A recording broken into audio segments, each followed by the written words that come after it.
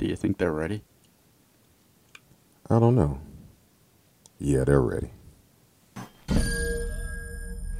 What the fuck is up, internets? Welcome to the very first episode of That's the Fucking trailer.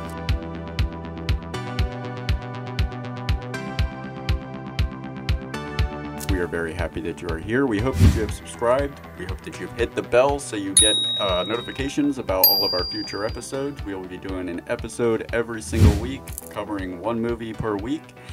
And this first episode is devoted to Black Panther. That was your pick. That was my pick, and for the audience, the reason why I chose Black Panther first was, first and foremost, a culturally important film, very culturally important, not just for film, cinema, things of that nature, and for pop culture.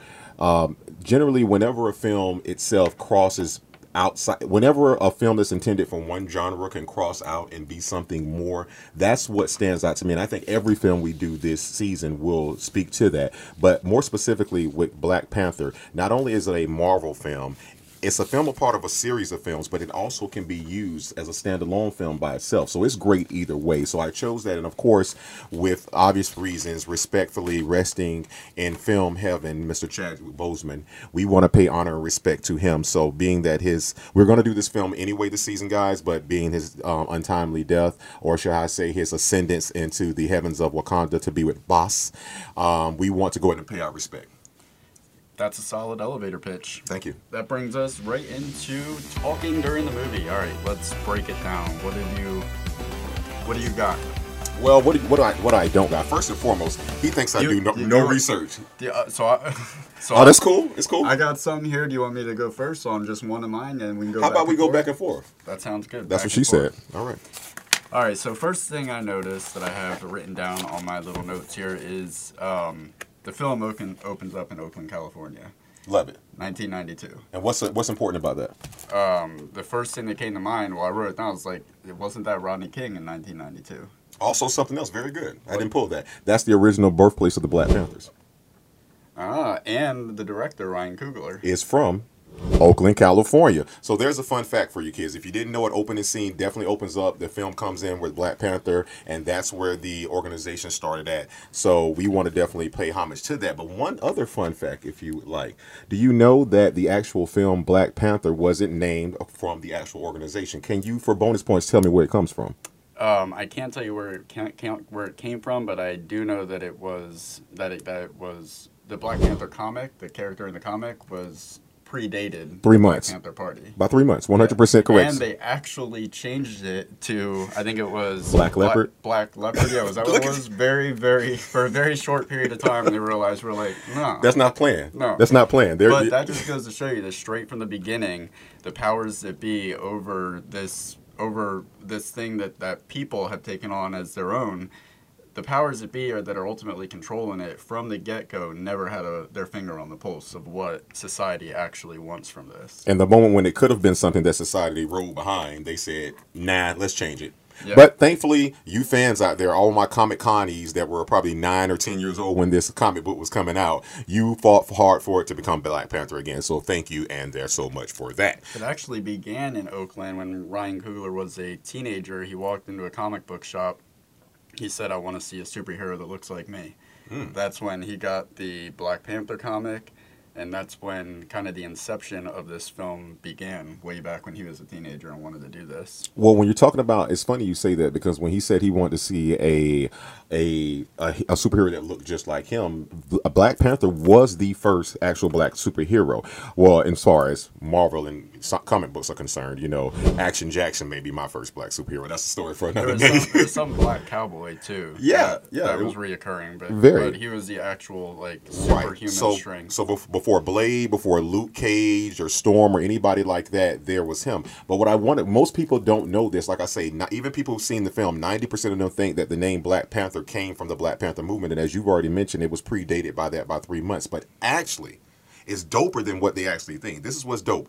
The term Black Panther actually came from, and this is where the Black Panther movement got their name from from the soldiers in World War II in the U.S. Army. There were a battalion of soldiers who were not allowed to fight aside Caucasian men for whatever reason. Who knows? Something about racism. I don't know. You got 400 years to cover that, kids. But they were not allowed to fight beside them, so they were doing so good, and they named themselves the Black Panthers. And that's from World War II. And that led all the way to the revolution of Black Panther and things we have going on now. I won't even fact check that because that sounds accurate, just in line with Marvel and the whole comic book world being in bed with like the military complex and trying to sell that propaganda in some way or another. Definitely. Go ahead. So what else did you find on your journey down the black hole? Well, no pun intended. Not all of these are just, some of these are just observations. So okay. I'm watching it, and opening scene when T'Challa, he bursts down and he breaks up the human traffickers just to get the hell is no, we practiced this before the episode. No, you don't get to do that. If you're going to be doing a show, okay, it's going to be awesome. Nokia. There we go. Nokia. Okay. There you go. Colonizer. You like Kias? Nah, I don't like no Kias, not Kias. All right, so he busts up her operation, and let me get this straight. She said, "You've ruined an operation. I've been on this for like, what, weeks, months, whatever." Yeah. He just breaks in and kills them all, and just to tell her, "I'm going to be crowned king. I want you to be there." Well, my question is, I mean, they have like all of the technology that you could want. They're flying around in aircraft. So why did you see uses bees? That little thing that what's her name did to get in like the third act. You see them do that. He could not have phoned her. No, he couldn't. And let me explain why. He didn't break down. I hate to be this kind of guy, but you know, it's Black Panther, and they're going to get me if I don't do this right. He didn't kill everyone. He actually killed everyone except one. At the last scene, one of the last scenes, Nakia stops him. She says, "He's just a boy." And he lets him go. But to answer his question, yeah, he did all of that because, listen, first off, he's a badass. That's number one. And that's what he does. But number two, if you notice, she was undercover. She was a spy, so she couldn't have those bees. So while he had them, she could not have them. He could not communicate with her like that because she would be seen with these bees, which no one, the only Wakandans had that. And while there's 5 different tribes of Wakanda, not all of them have the same technology as everyone else. She is his ex. Correct. Like, if I would never just drop in. I feel like she's her spy. Okay, but every single superhero has this issue with being an egomaniac. True. Like every single one. He could have burst down on her operation and took care of everything for her the day before, but he only had a selfish reason to go there and be like, I'm going to be crowned king. I want you to be there. I wouldn't even say... It was very Superman of him. Like, look at me. I wouldn't say that because I'm going to tell you why. Because I am a blurred. For all you out there, he'll give you a definition on the screen now. Bing. If you follow the events of Civil War, which is the first time Black Panther himself, not Wakanda, but the first time Black Panther himself was brought into the cinematic universe, we first meet Chadwick Boseman, a.k.a. King T'Challa, before he is King T'Challa. Remember, his father was King T'Chaka, and that was in Civil War. So then once we do get to Black Panther, no, it's cool. We're not reviewing Civil War. It's fine. Ironically, shout out to George Carlin. Isn't that the most ironic term in the world? Civil War. But anyways, another story for another day. But no. So again, he is not king. So what happened when his father just gets killed out of nowhere? You heard Shuri. You heard Shuri said later in the movie, the challenge will take weeks to prepare. So basically, he couldn't go to her until the challenge. He went to her the day before the challenge. So basically, after they got all their longitude and logistics down, that's when he went to her and said, "I'm being crowned king tomorrow." So he wasn't being an egomaniac. It's like, this is the last moment I can do it. I hate to interrupt your mission, but I got to come get you. All right, I'll take that. All right, so you'll take that. Let's see what else you'll take. Maybe you'll take some of my notes since, again, he thinks I doesn't fact check. He thinks I don't do these things. All right, so one things I want to talk about is that really got me was like, okay, when you're talking about Marvel and things of that nation. Okay, so here we have King. He's about to be King T'Challa, and now what they did in the comics is very different than what they did in the movie. In the comics, T'Challa is smarter than Shuri. But in the movie, Shuri is smarter than T'Challa. But the problem I had with it was that while Shuri, we'll get to Shuri in a little bit. I don't even want to go into that yet. I'll be back to Shuri later. As will I. So with that being said, what happens is so they do the flip flop. But my problem is this: is that T'Challa The heart shaped herb, which gives him the power of the Black Panther, gives him super strength, agility, and speed. But without all of that, he is super brilliant by himself. The movie did such a poor justice at explaining that he was just as smart as he's one of the top 10 smartest characters in Marvel. But to me, I think they didn't want a movie to where you had two of the smartest people in the cinematic universe being black. Now that's on me. But you can't have Shuri and T'Challa being the top 10 smartest people in the world. Because I'm sorry, that makes 2 out of 8 that are the smartest. I'm sorry, but that's just me. Yeah, I agree with that. It was very, I mean, the whole movie was very pro women power. Like, I mean, his guards, his sister, the ex, Lupita. Dora Milaje. Like, Dora Milaje. Dora Milaje. Dora Milaje. That's one of the things that, like, when I went down the deep search on Black Panther, one of the grievances that people had was that T'Challa was one of the like least fleshed out characters, and what Marvel like had the potential to do with him. It was sad that they didn't do that. They did a fraction of that. That he was kind of like a canvas for everybody else to live on. I look at it a different way because a true king is a server of the people. Oh, and yeah. at any given time, he put his self-interest aside. He wanted to be a good king like his dad. He wanted to be a good king for Nakia. He wanted to be a good soldier for Okoye. He wanted to help his friend who parents got murdered by Claw, Ulysses Claw. He wanted to be everything to everybody. And the only way to be everything is to everybody, you have to be a canvas that can be painted on to build a beautiful picture. So yeah. Because when you hear the word Black King, you're thinking of this big guy, like almost an M'Baku character, big, just controlling everything. But yet again, it's almost like I'm doing my conversation a disservice. He was smart enough to understand that he had it to work together with a bunch of people, and it wasn't just his way or the highway. Yeah, there was a quiet power to it. I liked it. That's definitely not one of my grievances. That's one of the things that I liked about him in like comparison to other superheroes was that there wasn't this flashiness. It was he was a quiet lion. Can I say one more thing before you go? Yeah. A lot of people don't understand like how important the technology is in Black Panther. And let me explain why that is. The technology in Black Panther, Wakanda first makes his real appearance in the Marvel Cinematic Universe in the first Avengers movie. What happens is they're driving these Quinjets, and the technology that powers the Quinjets comes from who? Shuri in Black Panther. So my point is this. So, okay, that's one way of looking at it. Also, another way of looking at it, here comes my blurredness yet again. Iron Man, when he gets his most updated suits, the one that kills Thanos, he starts using what's called nanotech. Nanotech was invented by Shuri. The first time she puts on that necklace and says, tell it to go on. Captain America's shield is made of vibranium. Right? Vibranium. But let me tell you something that even comic book fans don't know. Even fun fact blurs like me and nerds across the world don't know. There's a different version of vibranium. It's called Antarctic vibranium. And that's what his claws are made of. Everything in his suit is made from regular vibranium, but his actual claws are Antarctic vibranium, which the strength of that is it basically breaks down the decomposition of other metals. Okay. Oh, yeah. Royal does research. Rockin' with Royal. I got another observation. It's Forrest Whitaker. That's funny you say observation. Don't do him like that. I will preface this by saying that I am a Forrest Whitaker fan. Oh, my God. Not so much a fan I got black friends. Yeah, I got black friends. What was the Jean-Claude Van Damme movie he was in back in the day with him? I'm getting my. Are you talking about? You're talking about Bloodsport. Yes. Okay. I thought it was that one. I thought it might have been Lionheart. Okay, but yeah, I'll just say this: in Black Panther, he is the first actor that I've seen that in the same movie deserves an Oscar and a Razzie. What is the Razzie for? I know what the Oscar is for. The Razzie is for any time that he is not being victimized in some kind of way or put into a corner where he has to express or he has to like emote. Just where Forrest Whitaker shines is when he is sad, when he's hurting, when he's expressing like grief or regret. Those moments Oscar worthy. Okay. But when you first see him, like when he's like the Shuri, son of Baku. Yeah, I was like, this is...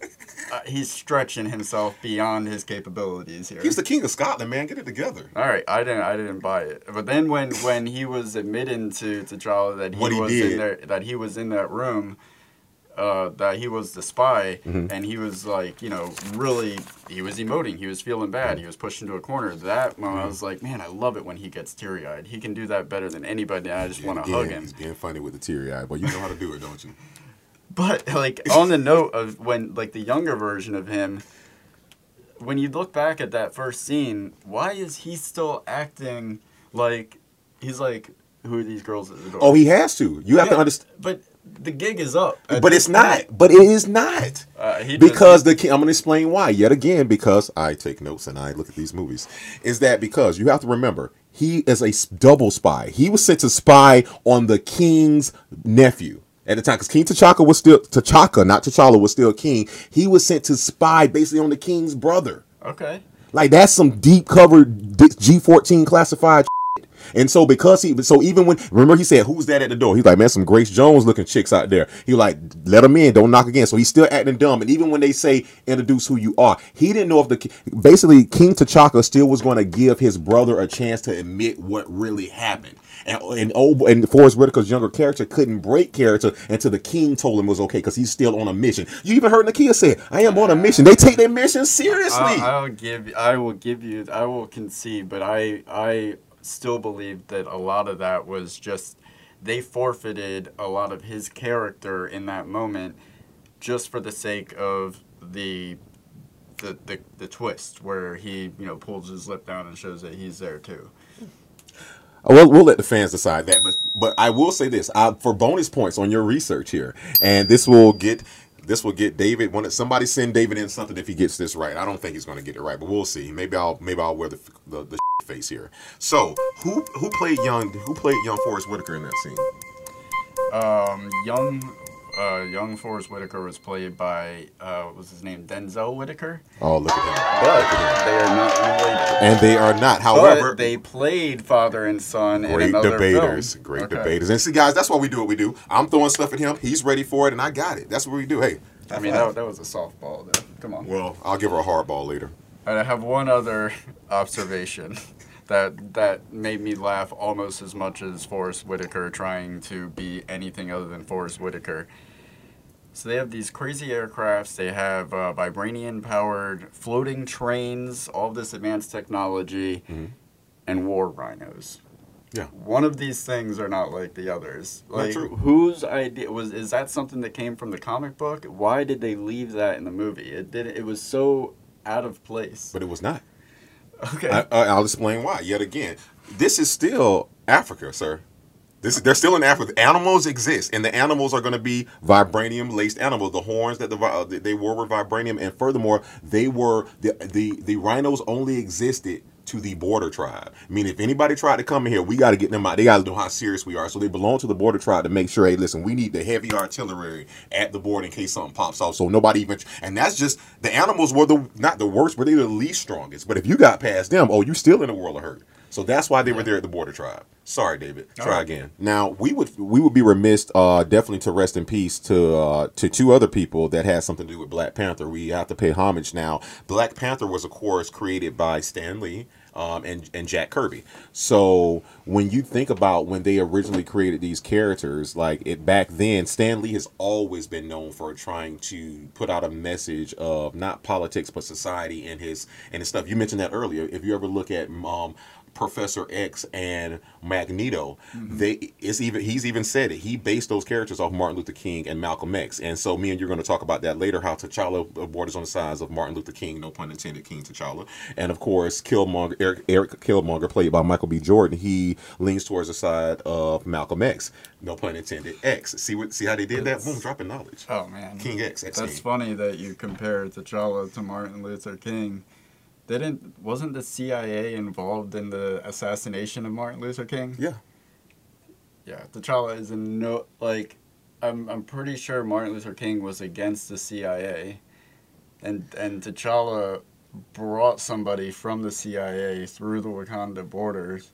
No way. They used Eric Killmonger like they used Malcolm X. And the reason why I say, if you want a reason behind my comparison, not to just throw out this stuff, if you look throughout the movie and you dig deep into the story, and this is where storylines, if you're ever doing a film, guys, and you want to talk about, you have to develop your characters have to make sense with the story. So if you dig deep into it, what happened was, you heard Eric Killmonger say, Wakanda has the weapons to liberate its people all over the world. When you talk about liberation, Oh, that's I'm not arguing the fact that Killmonger is very much like Malcolm X-esque, but I don't think that T'Challa and I just see it's not Wakanda's way to wage war on the world. He doesn't want to wage war. He wants peace. What did Martin Luther King want? Yeah, but didn't Martin Luther King say by any? Well, that wasn't. No, that was Malcolm X by any means necessary. Oh, definitely don't take that out. Y'all heard that. But didn't Martin Luther King subscribe to that as well? Eventually, they had a meeting of the minds at the end. And but as far as this film is concerned, if you had to paint them as characters, very soft spoken, very intelligent, very well dressed, that's Martin Luther King. Surface level for sure. Yeah. Now, don't get me wrong. I think what we saw in T'Challa that we didn't see in Dr. Martin Luther King is that the internal struggle of trying to figure out how he wants to go out there and be on that front line. He wants to be Malcolm X, but he's still King T'Challa. So I think that's kind of where he believes, because if you notice, this is what most people don't realize. If you're somebody like TG, I'll tell you who TG is later, but if you're somebody who didn't really dive into the film, Nakia was saying the same thing. She says she's been out into the world. She sees what's going on. The same thing Eric Killmonger said. The same thing M'Baku said. No king has come up here for years, and now you come talking of peace.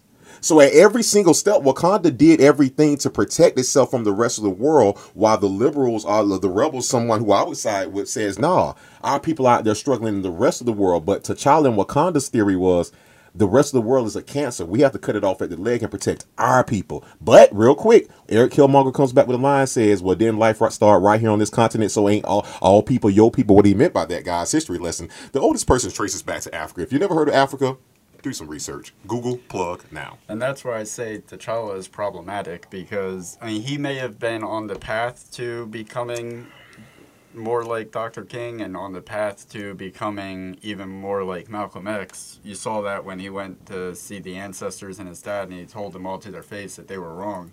But he was still stuck in the bureaucratic bullshit of it all. When I'm watching Killmonger, one, I think he's one of the most fascinating villains that has ever been created, because Afghanistan, Duval, Moncrief. I did all that so I can bring this movie to you. Because I find myself agreeing with him on, like, every step of the way. Of course, like, in the third act, he takes extremist measures. He's, like, he does things that are frowned upon easily. But where he's coming from, his principle being pushed, why he's pushed to the edge, like, all of that, and his father, I see, like, as far as their principles go, I'm right in line with them. And Shuri, was it Shuri? Which one are we talking about? Forrest Whitaker's character, or T'Challa's sister? That's Shuri. Okay, Shuri. Yeah. She actually expressed some stolen of by same... Apple, by the way. They called her Siri. Made it the most intelligent thing for Apple. But we'll do that another day. Sorry, go ahead. So she expressed some of those same sentiments where they want to use what they have to take care of the world. It's like this liberal point of view in the film that is... Who expresses that? Siri. When did she express that? Nakia says that, but I've never seen Siri say that. When she's talking to her brother, is in the beginning. I can't remember exactly. Or the end. Which one? In the beginning. Okay. Definitely in the beginning. Okay. Bible reference. And that's because it was that one moment where I was like, okay, maybe, like, that's going to be the reason why he evolves in his way of thinking about keeping Wakanda a secret. But anyways, so Suri kind of expresses the same sentiments. There's this, they want to share Wakanda's advancements with the world. That puts them at odds with the established power in Wakanda. Mm-hmm. And you said it, like, Killmonger summed it up perfectly. He was like, didn't all life begin here? Aren't as in everyone your people? And, like, that, like, I'm watching it and I'm like, this shouldn't be the bad guy. How is this person the bad guy? Well, they never said he was the bad guy. Because think about it from his perspective. He's a stepchild that got left behind and told about this great place where his dad was from, and he saw his dad get killed. So he has nothing but vengeance. Yeah, the way every great superhero is born. Like, the vengeance? Yeah. The original hero of vengeance is Batman. Yeah. Like, speaking of that, notice how similar their stories are. Their characters are both pretty much born of tragic deaths of their parent or parents, just parent for T'Challa, parents for Bruce Wayne. They are both wearing all black, and they both are pretty much, if people don't know this, do your research. I hate to tell you. Richer than Bruce Wayne and richer than Tony Stark is one King T'Challa. Do the research. He by at least 3, 4, 5 times. Do your research. The boy's paid. Yeah, he was an awesome villain. But as soon as he came on the screen and started expressing his views, as soon as his story was fleshed out, which it reminded me a lot of Simba, like cast from the Pride Land, goes away, trains his whole life, come back and fights his family for the throne. Like that was pretty much a superhero version of the Lion King. Oh, it's funny you say that. You did do research.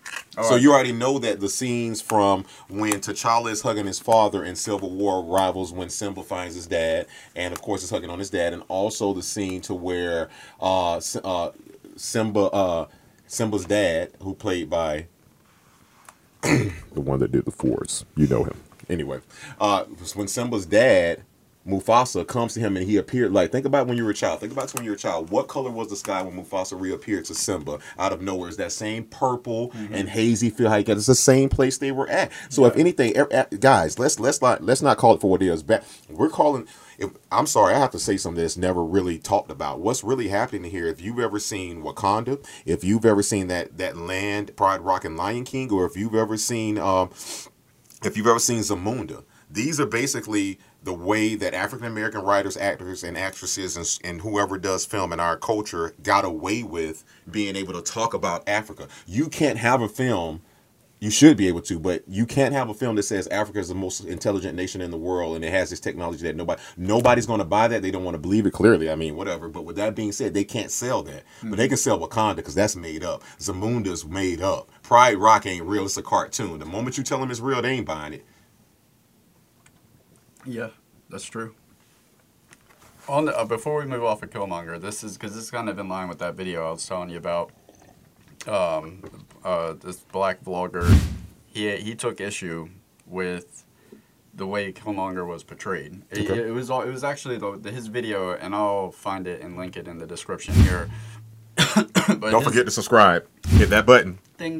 His video was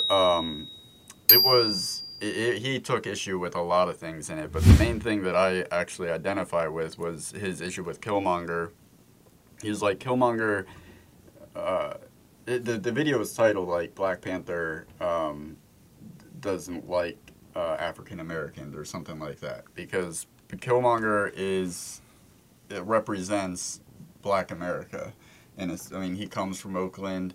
He's the way he's portrayed as like this extremist that wants to hand over the vibranium weapons to every person that's black in the world and everybody else. They didn't flesh him out at all. They took him from like, yeah, here's a pretty decent reason why this individual might have these issues, and he immediately jumps to like Hitler-esque, kill everybody except our race.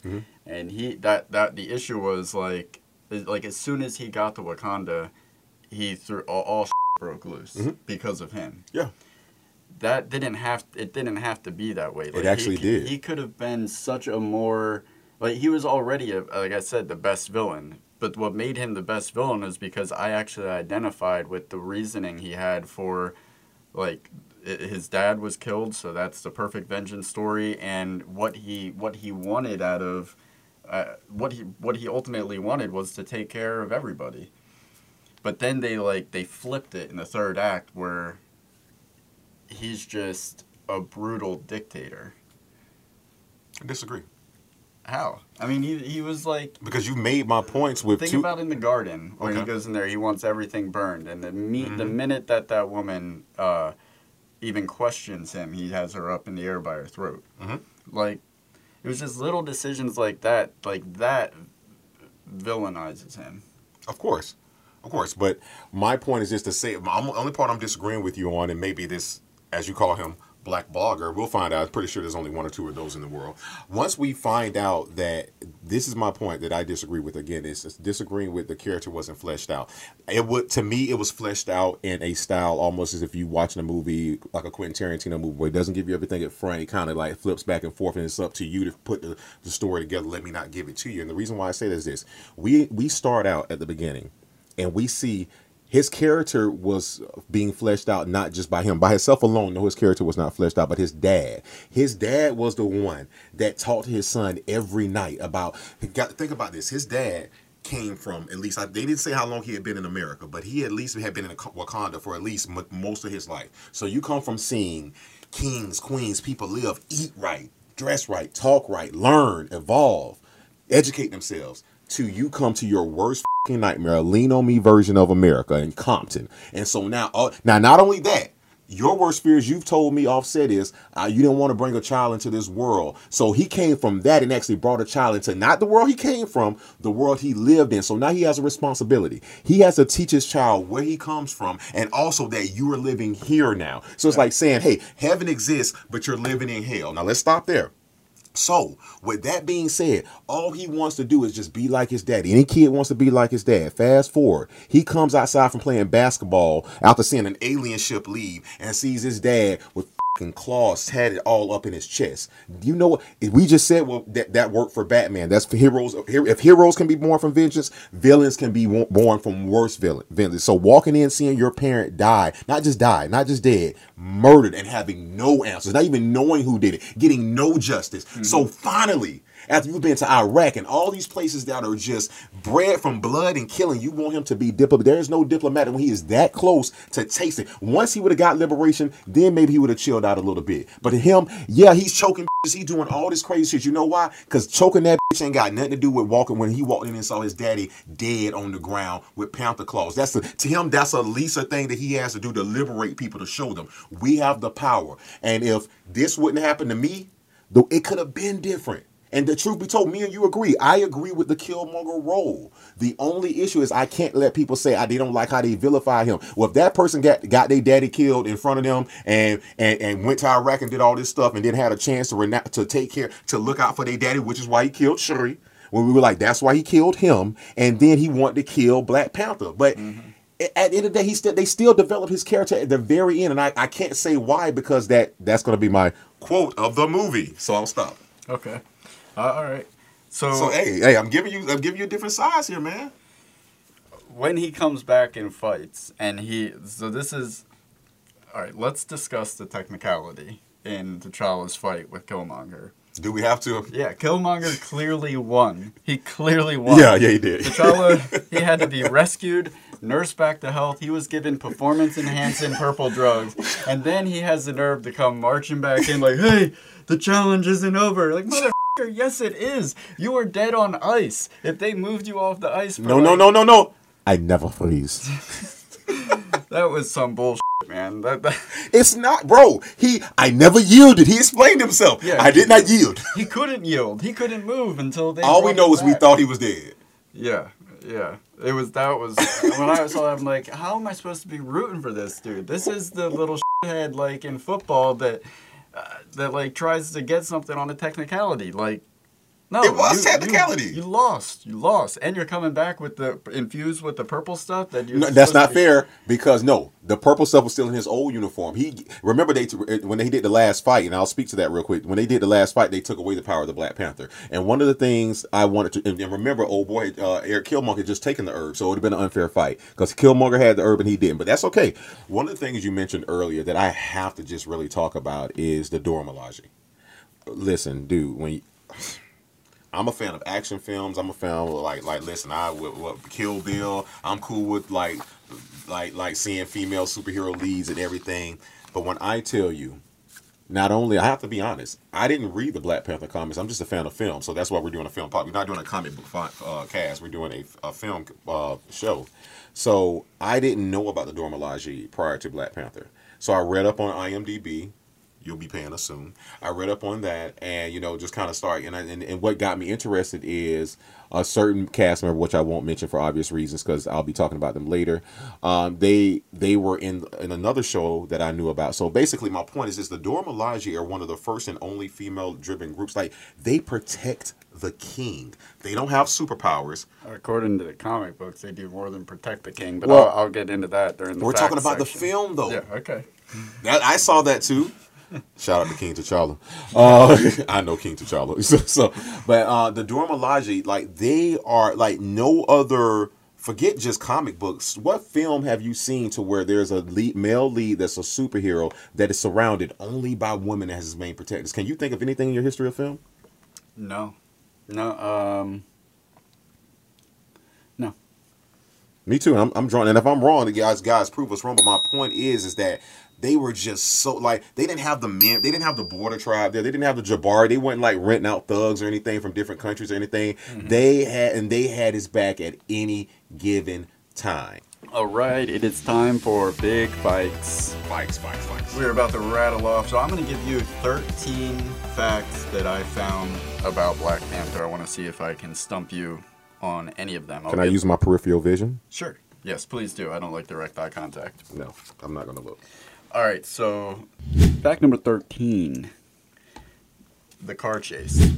All right, so did you know that the car chase scene was edited in real time during the production of the scene on location in South Korea? Coogler, he did this to ensure that they captured everything they needed to make the fantastic scene work as well as it did. I actually did know that. I'm not going to say I knew it when the movie came out. Probably a month or two after the movie came out, and you have a chance to let it soak in. I read back through that. I did actually know that that definitely did happen. So it's 100% correct. All right, very good, very good. 1 for 1. All right, number 12, the club scene. Nakia's, her green pattern dress. Do you know anything about that dress? Only thing specifically I know about that dress is that there is a scene that you'll be showing right now, and I don't know if this is the fact you're going to talk about, but that dress, there's a scene where on the overhead banister, there's her, Chadwick Boseman, and there's Okoye. Okoye has on the red dress, Chadwick Boseman, Black Panther, T'Challa is in all black, and Nakia is in green, and those are the colors of the African flag. So yet again, subtle, hidden messages. Though that's a Marvel. That's an Easter egg. Wake up. What I have about that dress is it was actually, people noticed how well it fit her. It was actually vibranium. It was 3D printed. Like, whoa. I don't know if it was the first 3D printed dress, but it was 3D printed to perfectly fit her perfect frame. Well, now I'm 1 for 1 because I did not know that, and I'm happy that I know that. All right, number 11. Nakia. In the comic books, Black Panther's bodyguards also served as communal wives, so probably a wise choice that they left that function out of the modern film. Well, I mean, the king did not have a queen. He must say, and if anything we know about the king, your royal vibranium is... he must sow his royal oats, and the royal vibranium is clean, your highness. All hail King T'Challa. All right, number 10. Did you recognize the voice of the AI system that guides Everett when he's flying the jet? I know the voice of every other AI. No, because I know the voice of every other AI in Marvel Cinematic History except that one. So I'm sad you got me on that. What is it? Trevor Noah. Who is that? I think he's actually he's from there. I can't remember exactly where. You don't know where there is? Over there, yonder. No, I'm thinking. If I'm not mistaken, he's from England. And his dad's German and his mom's black. Now how's that for a fact check? Look that up. I do know that the parents are. I do know that you have your cell phone out, and Mr. Royal has his mind. He's South African, so don't trust the mind. I know. I said his dad was German and his mom was black. Could you please read that? Okay. No, read it. No. I want you to. South African comedian, writer, producer. All this other great stuff. He's the host. Trevor, man, come follow our show. Look out for me, Trevor. You're one of the good ones, bro. Come look out for me. His parents were Patricia and Robert Noah. I don't want to go too. All right, well, I'm there now. His mom used to have to walk down the street, and she's South African, and his dad is Swiss or German. He is not important enough to have a I don't anything care. about him. But I So knew something. He does look German-esque. Oh, now Okay. there you go. You killed it. What he looks like. There we go. Because they Yeah. all look alike. There we go. All right, we'll cut that part out. All right. So next question. So I'm now what, 1 for 2? We'll just say you're winning. You're doing well. I've I'll lost take it. track. Okay. Number 10. Chadwick Boseman was the first and only person considered for the role of T'Challa. Incorrect. Actually, if you think about this guy, let me take a look. What was his name? I don't know. Sam Wilson. And go ahead and tell me I'm wrong. Sam Wilson was considered. Don't worry, guys. I'm setting him up. Blurred. Something to throw it off the backboard. Don't worry. Who's Sam Wilson? Sam Wilson's the Falcon. Is this a real person? Oh, it's a real person. Sam Wilson's the Falcon. Okay. And who's the Falcon played by? I have no idea. I don't Anthony know. Mackie, who was also considered for the role. Oh, yes, he was. No. Yes, he. Okay, guys, now it's time to go see who's right, Durden or Royal. Let's do the meter right here.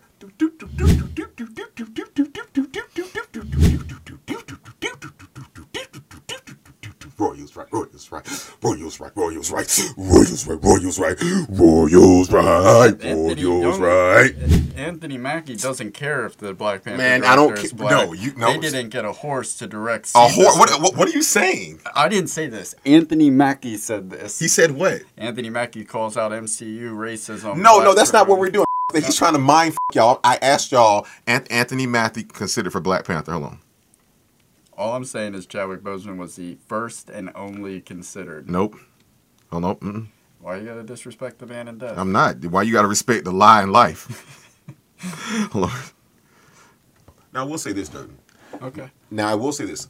Now, while Chadwick Boseman was probably Marvel's only choice, there were a couple of people who tried to throw their names in the hat. There's probably a lot of people that wanted. Well, I know notable names. Wesley Snipes wanted to play. Oh, I like that, but you know why they wouldn't let him do it?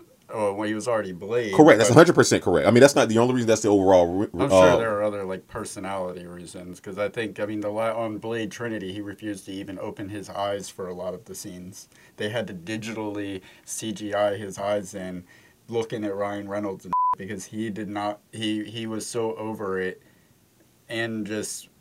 I don't know. It's funny you bring up Blade. I mean, it's funny you bring up Wesley Snipes. I'm just going to say one thing: Money Train. That'll be important later in the episode, guys. You'll see why. All right. Can you figure out why? Can you see what I'm doing here? All right. I can't find that right off the top, but I've dropped 2 Easter eggs for the episode. TG. Fast forward. Then I said Money Train. I wonder if Durden knows what's going on. Yeah, he's a smart guy. We'll figure it out. Oh, I'm trying to think. You got Woody Harrelson, Jennifer Lopez. Oh, don't worry I'm about it. trying Now, to keep find the going. correlation. No, keep going, keep going. All right. Number 8. Oh, Wesley Snipes. Here we go. Wesley Snipes tried to get a Black Panther film produced in 1992. Even with the completed script, the project never made it past development. That was sent back in, actually, 1992, which is when Black Panther opens up. I knew that, which fun fact. That was a good fun fact. But I knew that, and I've known that for quite some time. And here's why I don't have a problem with that. I am against. I don't care. I hate. And I absolutely mean hate as a fan of film and that being an actor myself. I 100% hate when the same actor, no matter how great they are allowed to play multiple characters in the same universe of big titles. I mean, and I'm not even, listen, everybody knows what I'm talking about. The elephant in the room is Chris Evans. Are you talking about Samuel L. Jackson? No, I'm talking about Chris Evans. When he's Captain America, and he's of course also Johnny Storm in the Fantastic Four. Both are Marvel properties. He was Johnny Storm before he was Captain America. Not only just him, they've done this several times. Ryan Reynolds has been Green Lantern. He's been Deadpool. He's been he was definitely Deadpool, but no, he was you're making me mess up. He was Weapon X, which was also Deadpool, Weapon X. So those were the same character. He was Green Lantern. Yeah, but Green Lantern, they just swept that under the rug. That's like never happened. It happened. You know why? Because guess who plays in that? Angela Bassett, who plays in what? Black Panther. So they can't sweep it under the rug. All right, so this one, number 7, Gambino jokes. Did you know that Donald Glover was called in to write some of the jokes in Black Panther? In the DVD commentary, Ryan Coogler revealed that Glover wrote at least one of Suri's jokes. In the scene where they're calling out for someone to challenge T'Challa's place on the throne, Suri raises her hand, but only to complain about how tight her shit is. Can they wrap this shit up? That was actually written by Donald Glover. I did not know that, and you know how much respect I have for Donald Glover, but I could have saved him a lot more money and came up with something a lot funnier. Yeah, they were. I mean, yeah, they were called in. Yeah, it's cool. That's cool because I'm gonna call you in. All right, number 6, Oakland, Black Panther. Okay, so this we kind of already covered, but I'm gonna say it again just for the sake of this segment. Black Panther doesn't just visit Oakland for the of it. It holds double significance in that it is director Ryan Coogler's birthplace and also where the Black Panther Party formed in 1966. All right. Very good. We'll move on to... I didn't know that. Royals keeping up here. Royals keeping up. And this is another one that we covered already, but number 5, No Relation, Young Zuri, Shuri. Which one? No, Zuri. I cannot. Young Zuri is played by Denzel Whitaker. Old Zuri is played by Forrest Whitaker. No relation. And you can forgive yourself for assuming that. They are as related as T'Challa and Killmonger in the comics, of course. The Whitakers actually did play father and son in The Great Debaters. So I was bringing up, let's see, we got that in there? No. Okay, so, yeah, no relation. Eric Killmonger and T'Challa are cousins in the film. Correct. In the comics, no relation at all. None whatsoever. Okay. Number 3, the accent. Originally, Marvel was against Chadwick Boseman using an accent. In an interview with Hollywood Reporter's Awards Chatter podcast, Boseman said he felt strongly about having an accent. Let me just stop you right there. That's just a Hollywood way of verbal whitewashing. I'm just calling it for what it is. They basically did, and I'm not stopping you, but I've done so much research on it that was a deal breaker for him. He was prepared to not put... It was literally a deal breaker and I didn't see that. He was not going to do it because it's that you can't say in Black Panther and we're in Wakanda and I'm talking like I'm from San Francisco or I'm talking how articulately I'm talking right now. It can't be done. But if I tell you I'm the prince and I can make it happen, if I played a king twice. I've been James Brown, damn it, the king of soul. And now I am Wakanda. I am T'Challa, the king of Wakanda. I am two kings at once. And I'll say play Jackie Robinson. Damn it. I'm a martyr. I'm a man for the times. And he was asked why the accent was important to him, and he actually had a very good, like, character-driven backstory for it. He was like, somebody with a European accent's not going to be born into the throne of Wakanda or any place in Africa. They're not, unless it was colonized, and Wakanda has never been colonized. That's what makes it important. But that's what made it believable. The story, see, and that's where character development and story writing comes in. You have to have several people in the room to flesh out those ideas. And the reason why I say that, guys, is if you're ever doing a film, think about it this way. Just at a subconscious level, what drove a bigger diversity and developed the characters of T'Challa as well as Eric Killmonger is Killmonger was that Americanized version of someone from Wakanda, a la like his father was. See, his father still has his accent, but notice when the movie came on, he was saying, "What we gonna do? We gonna come around the corner. We gonna do this right there." They were able. That's like being bilingual. You could speak American and Wakandan. So Killmonger he never spoke Wakandan because even though he heard his father say it, he was not from there. So it shows you their different upbringings. It's more to character development. So it got to be a deal breaker. Come on, man. He said if he compromised there, he saw it as like a slippery slope and compromises for the sake of making people feel when you're talking about slippery slopes, before I hate to stop you right there, but just on that same fact, since we're talking about it, that's what caused Ava DuVernay and F. Gary Gray F. Gary Gray dropped out for obligation reasons to other films, but when it comes to Ava, she dropped out because of creative differences. So you're talking about you have a chance to be a part of Marvel, but I want you guys to understand as filmmakers, there are independent filmmakers, there's industry filmmakers, but you got to decide which one you are and what you're willing to compromise. As a filmmaker, when you put your name on a film, that's your film. So it's all about what you're willing to give up. They didn't say that Ryan Coogler fought for the accent. They said it was a deal breaker for Chadwick Boseman. And at a certain point, you got to stand up for your rights, guys. You got to stand up for what you believe in as an actor. So, yeah. Number 2, what are those? All right. I know what that is. I'll go ahead and help you out. That is from a YouTube phenomenon. I don't know the year. I think it was circa 2015. It's actually Vine. Vine. Oh, man. Oh, yeah. Well, yeah, hey, remember that? MySpace is still sponsoring us, so, hey. Officer, I got one question for you. What are those? Yes, but it is from that, and it's so dope. And I'll tell you, it was dope. It's from that video that got like 1 billion views or whatnot. And so when they brought it into the film, you can't just throw a line into a film. It has to make sense. And the line that references the film is when he said, I thought I would go old school for the first day. And she was like, no. And then basically. This is, of course, in the scene where Suri is showing him the new shoes, the new suit, and everything. But you know what she calls them? Well, in that she's referencing Back to the Future Part 2. She says, the old American movie that Baba used to watch. Yeah. I got the script too in my head. Okay. All right. All right. So number 1, Wakanda Forever. So do you know where the salute was inspired from? I'm gonna dig deep on this, and guys, if I can get this, I just want it to be certified. I just want to be I'll give you a hint. I don't want to hear anything. I don't want any hints. I don't want you. I don't want any hints. I'm not looking at anything. I don't want any hints. First off, let me tell you this. It's not a hint. First off, it's not a hint. It means hug in certain cultures. Okay, that's 1. Can I go now? 2 more. Yeah. I've only got 1 more for you. Okay. It means hug in certain cultures. Number 2, that's how they used to, if I'm not mistaken here, when they used to lie to us and tell us that all these Egyptian kings were white and all this pharaoh and all this other crap, whatever. But that's how they used to bury the Egyptians. They used to have their hands buried like that. Now I do know those are the 2 things. I don't know the third thing, but I will say this because I don't want the third thing to be something I miss and he said. I want to make sure I'm not gonna lie. I have to go back and look at my notes on this, and I do know it. I just want to make sure I'm not. Nope, I already know it. I'm not gonna look. If you want to know where the term Wakanda came from, actually. Wakanda is actually based off a real village called Wakamba, and Wakamba is a region of Kenya. So that whenever you say Wakanda Forever, it actually comes from Wakamba. So that may not be his third fact, but at least I got 2 out of 3. And guys, give your boy some credit. Those were the solid 2. Yeah, hit the applause. The last one was it's based on a lot of West African sculptures. Did not know history. That. Yeah. Okay. All right, that is Big Fikes. Hey, guys! I told you we did. Hey, tell them we don't discuss this pre-hand, do we? We don't. No. This was not. You wouldn't allow me to discuss this. You wouldn't even look at the videos that I sent you of me taking the notes of this. Well, yeah, this is true. So next up is 7 Minutes in Heaven. This is where we each throw out our top 3 scenes from the movie. I have 2 honorable mentions and 3 scenes because it was too hard to decide, so forgive me. That's what she said.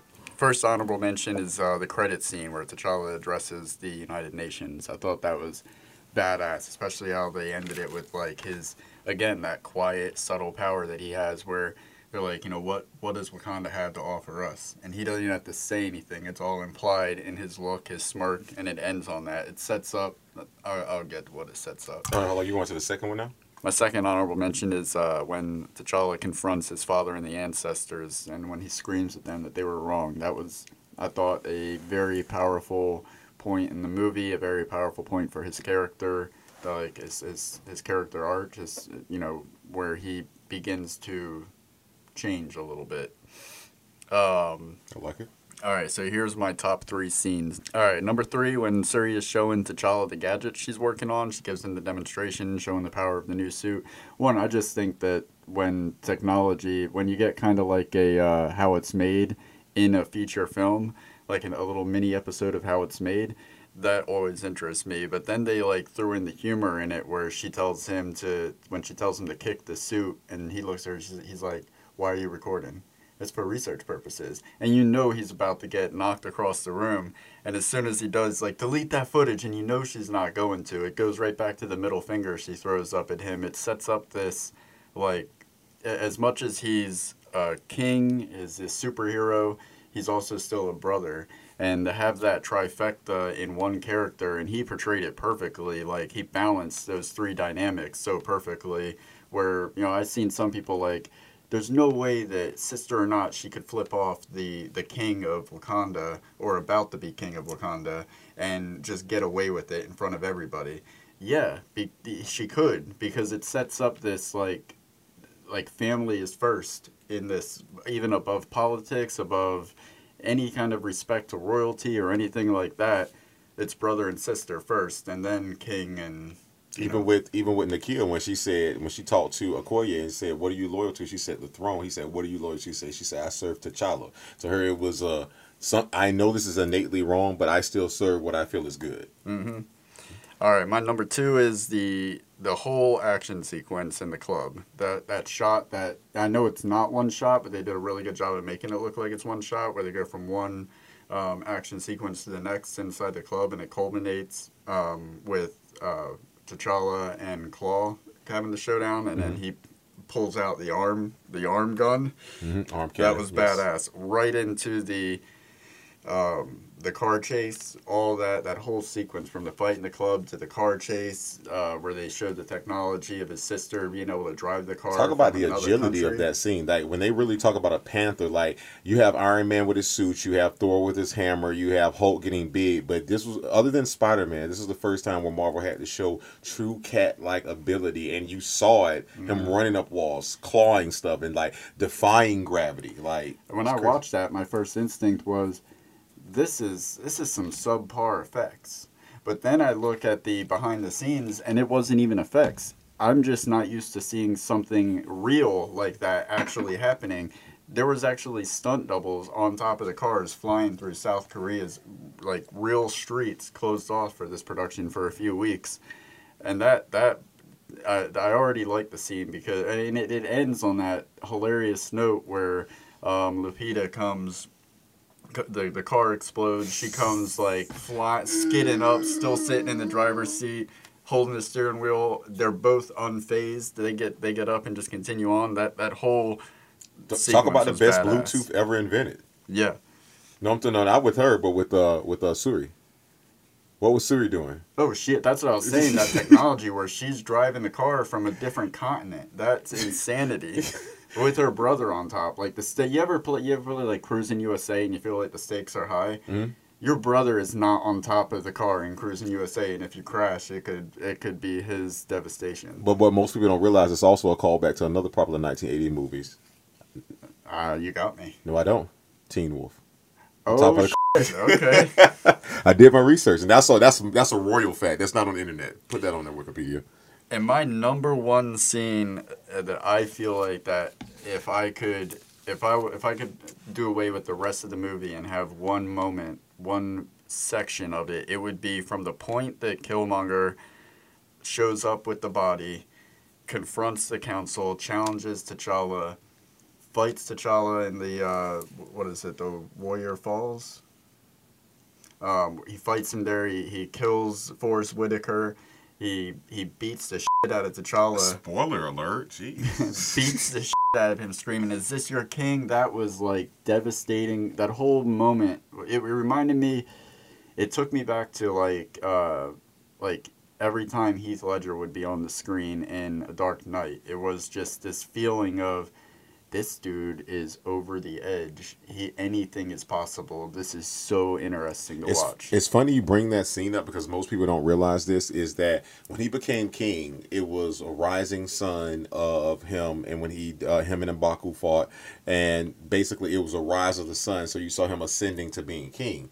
When he fought Eric Killmonger impromptu later on in the movie, you saw the sun setting on a dynasty, setting on everything that was going on. So it's funny you bring that. It's not funny, it's just, you bring that scene up, and it's like, I can see why that's one of your favorite scenes, because like I say, when you're doing a film, guys, it's not about just writing something. When the same way people learn differently. Some people learn visually by touching things, seeing things, feeling things. A film is the same way. You have to make people feel all of these emotions. So if you want a really great film with crossover appeal, you have to appeal to people who need visual dopamine.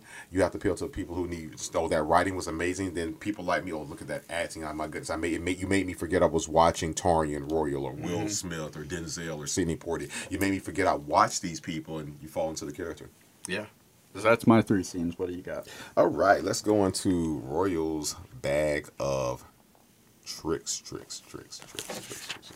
All right, so he's all in this notebook as if I wrote all this today, and the ink is the same dry way. That's what he's really doing. Okay, all right. My first scene is titled Okoye Gets Loose. Now, I am going to dive into the scene to where what happens is okay, so the 5 tribes of Wakanda has all decided that they want to, they've universally decided that they're going to go out through Ulysses Claw. And so what they have to do, they have to go to find Ulysses Claw. So 3 people are sent on this mission.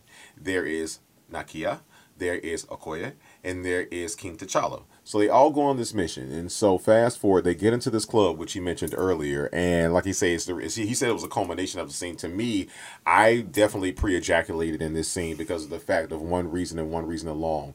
Okoye. Okoye in this scene, see, what you got to understand for me is crossover appeal. And so sometimes the same way I say a movie can cross over to not just being a superhero film, but being an actual great film, I did not see a female warrior superhero in that scene. I saw, to quote Samuel Jackson, to Tim Roth and Samuel Jackson, which while it is the one to say bad mother. Like, it's like she was such a bad mother in this scene. People, you don't understand the discipline that went into this scene. I mean, she made my left nipple fully hard and my right nipple slightly erect. What I'm trying to tell you is, so Okoye, who is the head of the Dora Milaje, goes on this mission. So she, first and foremost, beautiful. She has on this wig for the only time in the film you see her with this wig. So she's like, she's going Nakia, going undercover, which she's completely uncomfortable with, which she mentions later on in the movie. Like, you are a spy. I cannot simply come and leave. She throws that wig off the first second. As soon as they're found out. The first, not only throws it, but uses it as a weapon at that. So my point is, and he's 100% correct. So as you see, she not only is she communicating, like running this mission, keeping everybody, she's keeping T'Challa and Nakia in check, who's trying to after the mission. Clearly they tried to like will the king be seeing you later? Depends on how the mission goes. Guys, keep your, so she's keeping them in check. So fast forward to the reason why I'm saying it's one of my top scenes of the film.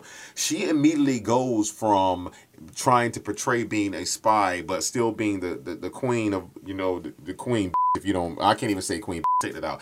Being the queen warrior of Wakanda that she is, the most fiercest warrior of Wakanda, she immediately out of nowhere goes, I don't even know what to say. She goes nuclear war, Hiroshima on the entire freaking club. Her spear apparently got some version of extends that no one knows about, and she comes out of nowhere. She, as he mentioned, used her hair as a weapon. She jumps from at least 6 floors up, down with, now her shoes are off. Nobody knows that. She had on shoes when they got in there. The time the Sabrina with the nose hit the floor, she was not around. I mean, she did some Kill Bill like when she went and fought the Crazy 88 or some like that. She was not off. She left the club. The next thing you know, she was on top of the car too. She was in the, like, if it was not for what she, listen, even Nakia says it later in the movie, you are the fiercest warrior Wakanda has known. Like seriously, like a woman. So she was a more fierce warrior than King T'Challa himself. Now, yes, when he takes the herb,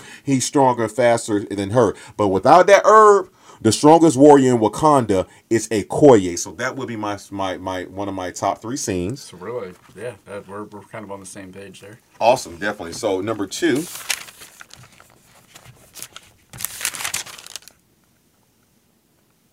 Okay, so we kind of touched on this earlier. So one of my other scenes that really stood out to me is when Eric Killmonger gets not captured by, he surrenders to the Border Tribe after he brings Ulysses Claw to one of the Border Tribe members whose parents in the film were killed by Ulysses Claw. Now in the comic book, T'Challa's parents were killed by Ulysses Claw, but they changed it for the film. So not that scene, but in particular, but it's when they go into the royal room, if you will, no pun intended, to where there's T'Challa, there's the other 4 leaders of the other tribes.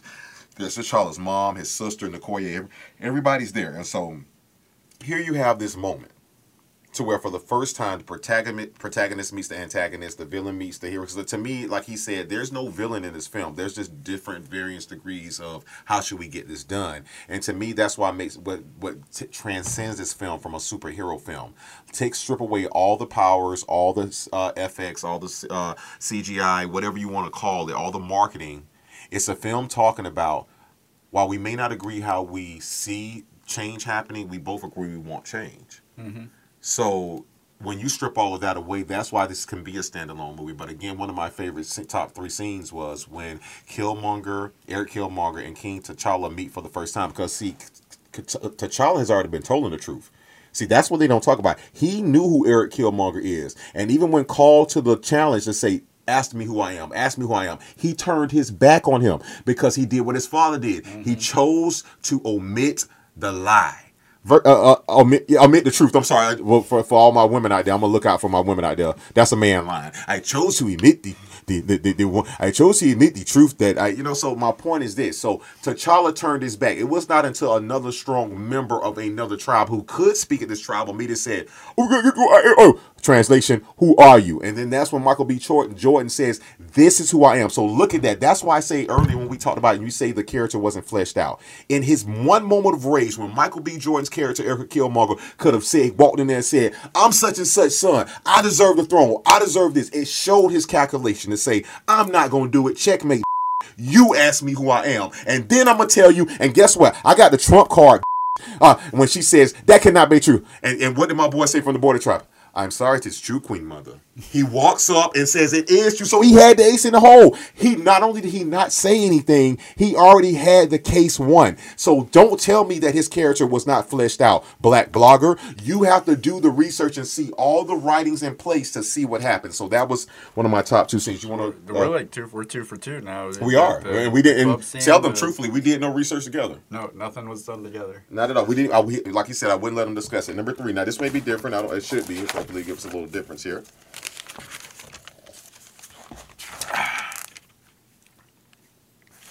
Okay, I know this one has to be different. So, we touched on it earlier at the first battle.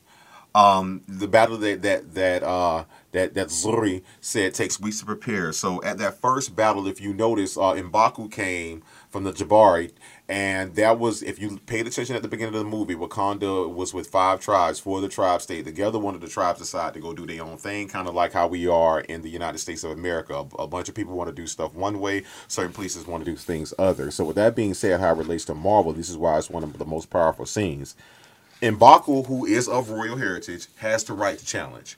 He shows up to the challenge late, in fashion, as we do. Because that's how we gonna do it. When I say we, anybody with style or fashion, whatever. So, and his name is Jabari. Whatever that means, Google me. Whatever.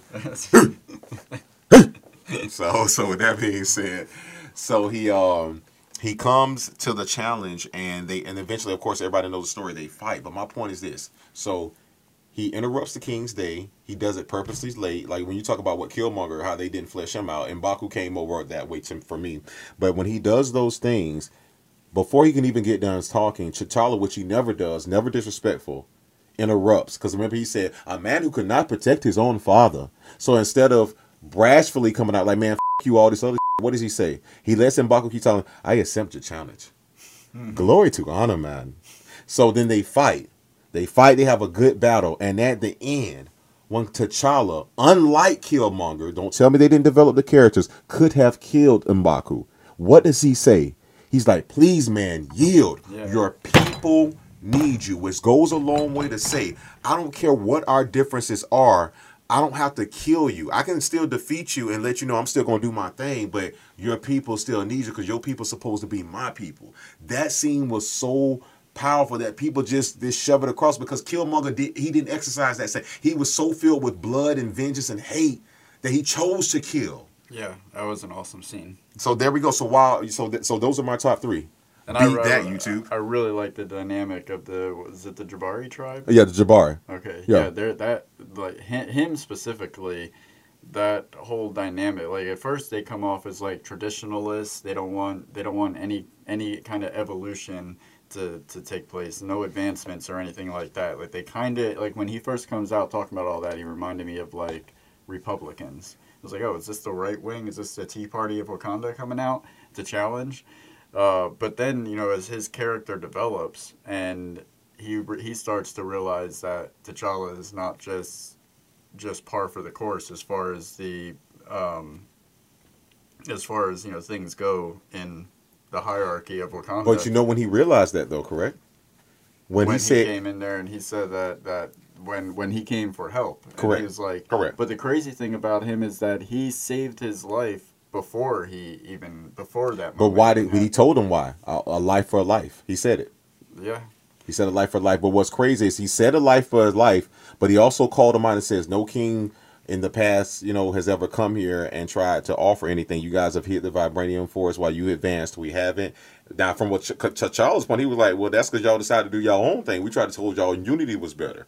So it's kind of like they were bickering. But what he says, I cannot speak for past kings. Mm-hmm. And that's what changed M'Baku's mind to show up at the end of that battle. Not only for the end of that battle, for the battle in Infinity War and the battle in Endgame. He got M'Baku for 3 more movies just off doing the right thing, or 2 more movies for doing the right thing. Now go check that out, Blurs.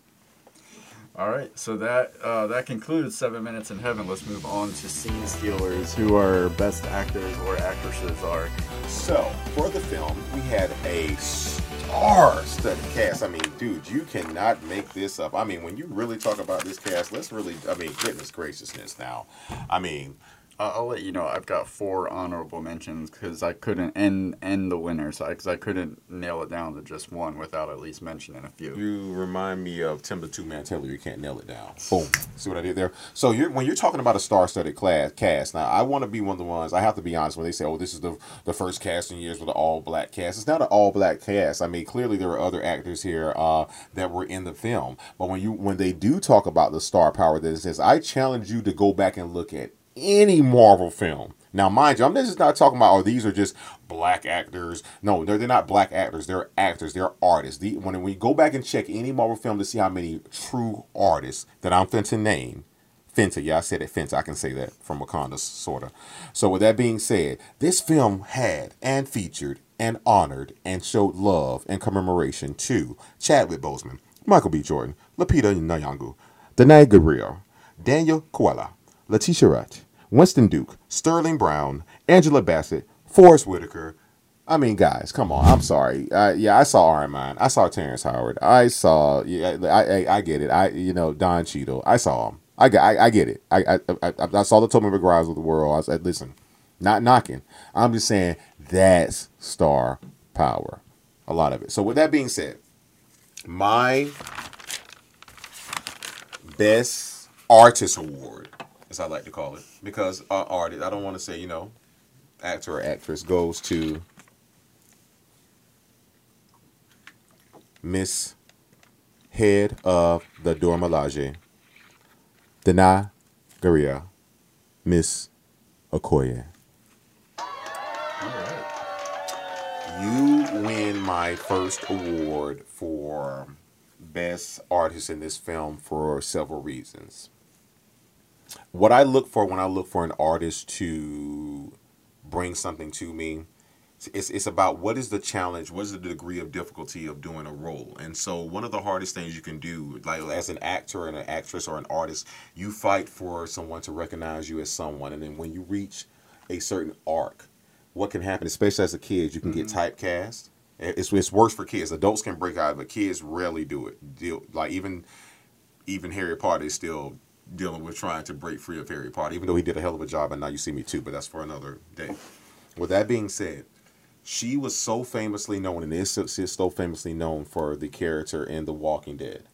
I mean, synonymous. She wouldn't have never had to do Black Panther. And you could not go from, she went from a black woman with dreads, like locks down to her back, to a bald-headed woman. You can't even go to the extreme. So she does this. Now, mind you, so she does this. So you're already at a deficit because we know you is one thing. Mm-hmm. The hardest thing for an actor to do is to reinvent himself and make you believe that they're different. So she's already known, and now she has to play the head of the Dora Milaje. So to me, the one word came to mind why I gave her best artist of the film. Range. Yeah. What did I see you do throughout the film? If you were just a warrior, the badass warrior, you don't get this award from me. Mm-hmm. If you're just some helpless chick, you just don't get that from me. If you're some vengeful female, you don't get that from me. If you're just some token black woman who's birth feeding and being the conscious, that you don't get that from me. But when you have to talk about her character, she showed that she could be a wife to the head of the border tribe.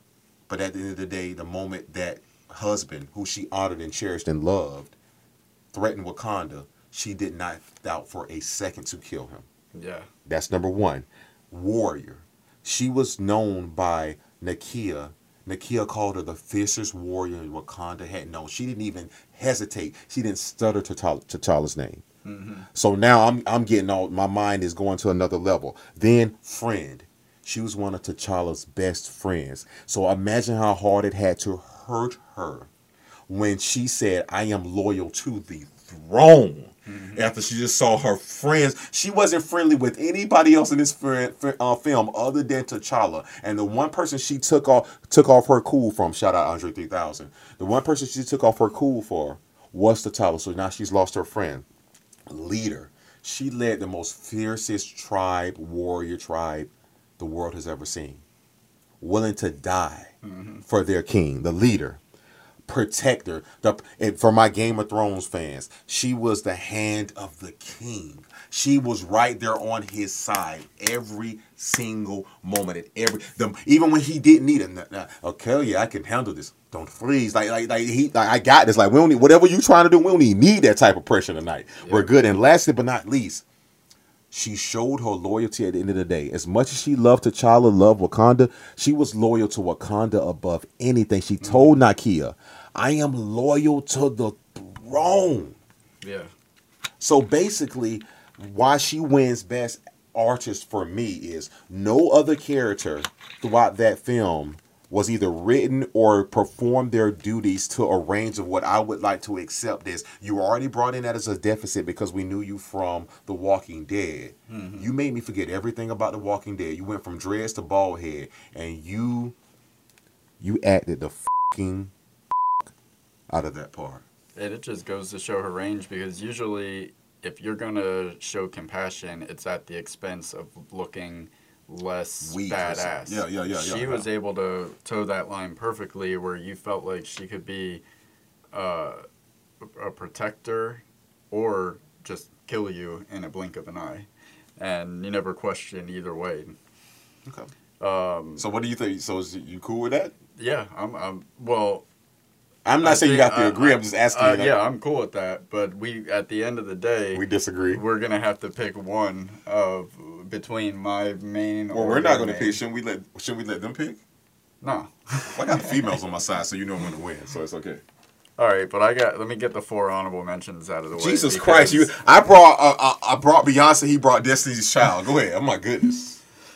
You're talking about range. I have to bring up Lupita, because it may not have been range alone in Black Panther, but when you see her in Little Monsters, Us, Black Panther, I mean, her range alone in Us, from the tethered version to the real version of her, that was insane. But to see her go from like comedic action in Little Monsters, where she's borderline a damsel in distress but also badass, to Us, where she's both badass and the damsel in distress, and then Black Panther, where the range was just great. So I was impressed, intrigued by her characters, and it's not just because I want to run away with her. Sterling K. Brown, alright, so whenever any other actor walks onto a set and they see Sterling K. Brown there, they immediately must be like, man, damn it. There's nobody, like, all this somebody has to say is, alright, Sterling K. Brown, we need tears. And he's just immediately, like, waterfalls. It's insane, his ability to cry on demand. And, you know, I knew him from not Life in Pieces. It's another one of those network shows that's ER? all about... Was that on ER? No, it's the one with Mandy Moore, the Crockpot murder. It always slips my mind because he's a very underrated actor. He's definitely a thespian. If you have guys have shot at Sterling K. Brown, if you haven't really dove into his career, talk about underrated. I mean, but to Jesus open Christ. up the movie with him was a really good choice, because you're like, all right, this is already on a different level. This is a movie that's reaching beyond just a superhero film. It's going for depth and drama and like real life emotion. But that's why I don't agree when people say that they just made Killmonger this matriarch or something like that, because again, his dad was so powerful. They letting you know the first sound you hear in the whole movie is from the stepdad, not the step. You know what I'm saying? Like, it's from. I will prove it to you that I have no problem with Killmonger, because it's on my paper here. it's not my issue with Killmonger's story, character development, or anything like that. I just feel like they got him to third base as far as character development, and when it was time for him to run home, they tripped him. We know why that happened, though. Oh yeah, yeah. Well, and that's why that's where that black blogger was going, was because at the end of the day, they set him up to be the you know, where any black American could say, I identify with Killmonger. That's who I am. That's who I grew up with. But what's wrong with that? No, nothing's wrong with that until it gets to the point where he's running from third base to home, and there's just this, it's almost out of character for him because he got what he wanted, and then he goes extreme to where he's hurting the people that, like, he went from being a very, very well fleshed out villain who wasn't even really a villain to the third act becoming your stereotypical villain, where I'm just going to damn the world and destruction and chaos. But no, to me, that's the beautiful part of it. That's where Ryan Coogler comes in as a director. Think about his films from Fruitvale Station to Creed. He didn't do Creed 2, so for you out there, guys, just come on, do some research. But that's where I say, don't just, sometimes Easter eggs are found more just in films. They're found in the film process. And to me, Ryan Coogler was an Easter egg that was found in this film process, because with what you just said, with Michael B. Jordan pairing this character and Eric Killmonger, and like you say, they set him up. Here's the easy, what they did was they showed you that at the end of the day, if all you seek is revenge, you will never find love. He never got an opportunity to fully develop and receive love. So he never knew how to, hey, once I get here, let me balance it out. Because guess what? His dad's teaching and his lessons were cut short. Mm-hmm. So his character was fleshed out. At like 9 or 10 years old, his dad was ripped from his life. So while he was beginning to receive and see love, all in his environment, he saw killing every day. He saw not having every day. He saw his dad telling you, we're from heaven, but we're living in hell. So most of his childhood life, and which is where the brain is formulated here in most of the younger parts of your life, all he saw was negativity. Mm-hmm. So you can't tell me his character wasn't fleshed out at the end. I think it's by happy accident. I don't think Marvel went this deep. I do think it's by happy accident. He's coming around third base, and he's like, but how did he trip? Just as close to redemption. Show me when he was, because he's just as close to redemption as he is to total chaos and destruction, and he got nudged the other way. If you saw education and for majority of your life, for let's say that they came when he was 10 or 12. He saw education for majorities. He saw 80% education, 20% love. The moment when he could understand the education and maybe the love was coming, it was ripped away from him. So I cannot blame him for saying, I want to see my people liberated by any cost, because he ran into people that looked like him that didn't understand in the States. No, so, I believe everything I believe his actions. I believe he has a reason for the act. The writers did a good job in setting up the third act. I just wish they would have set it up, tweaked a few things so that the third act could transpire a little bit differently and be a redemption story. Like, oh man, you thought this was the villain. No, this is not the villain. This is we just snuck an origin story for another superhero, for an advocate. But they did do that. That's the beautiful part about it. He did not die. At the end of the day, he acknowledged like good move, Cuzman, which I thought was a little cheesy. They're trying to wrap it up. But even me and you've done the research, and here's the thing: they were shortchanged. Now they were not shortchanged in the budget. Let's be fair to the film. The budget was $200 million. They were shortchanged on time. Yes. Yeah. And confines of the story, which is why Ava decided not to do the film. And like I say, F. Gary Gray, who did Fate of the Furious, had another project to do. So, but with that being said, they were shortchanged on time. However, I have to be honest. Like, we both agreed that we did not like the final. The film was so significant and awesome up until the arc of the action at the end. Anything could have happened at the end, but we both agree that we don't like that. So all right. So my next honorable mention is Letitia Wright. Her portrayal of Shuri is one of my favorite things about the movie. Easily, the energy that she brings to the movie, it kind of brought me back to Patrice in Coming to America, like the sister. Oh, something about her reminded me of. It was something about her character. Why does she always get the good ones? Like, she was this beautiful vacation from all of the troubles that come with the plot you're following. You just kind of get to take a break and have these moments with her that are like, one, it humanizes everybody, but yeah, she was great. And then last honorable mention goes to Winston Duke as M'Baku. Just the way, I think if anybody else would have played that character, it may not have come out as well. Like the way that that character naturally progressed from somebody that was like not an enemy of T'Challa, but they were at odds, to someone that ends up, when he comes running in and saves the day like Ex Machina style at the end, in the end fight scene. Witness the power of the Jabari, and you. If you say one more word, I will feed you to my children. Anyway, I'm just kidding. I'm a vegetarian. Number one though, if I had to give an award to one person, it would be Michael B. Jordan, because every scene he is in draws you in, because he has this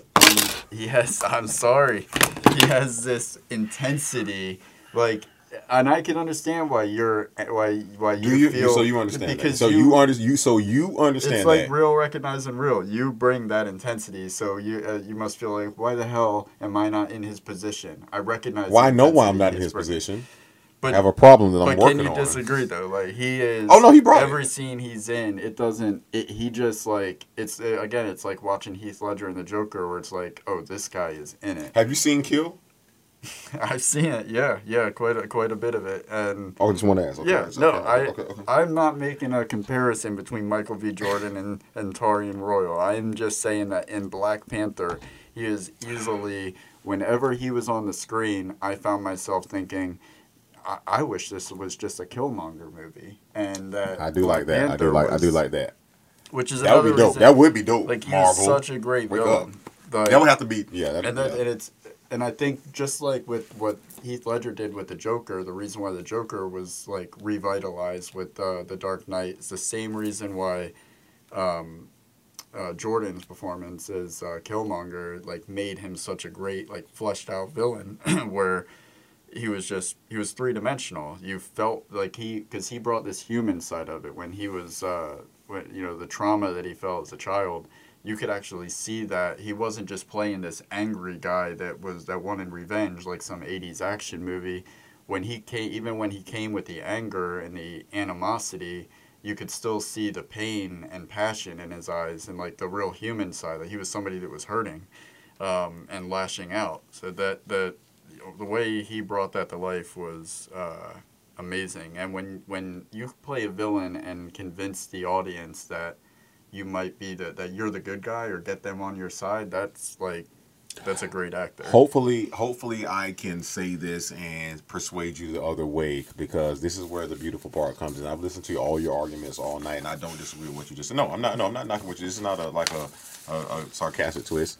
I'm using your own argument against yourself, because I want you to think about something. You're telling me that that at the beginning of the episode you told me that a lot of people didn't like how Eric Killmonger was portrayed in. The same argument that the blogger says, where he says that the character was not fleshed out and they made him this militant.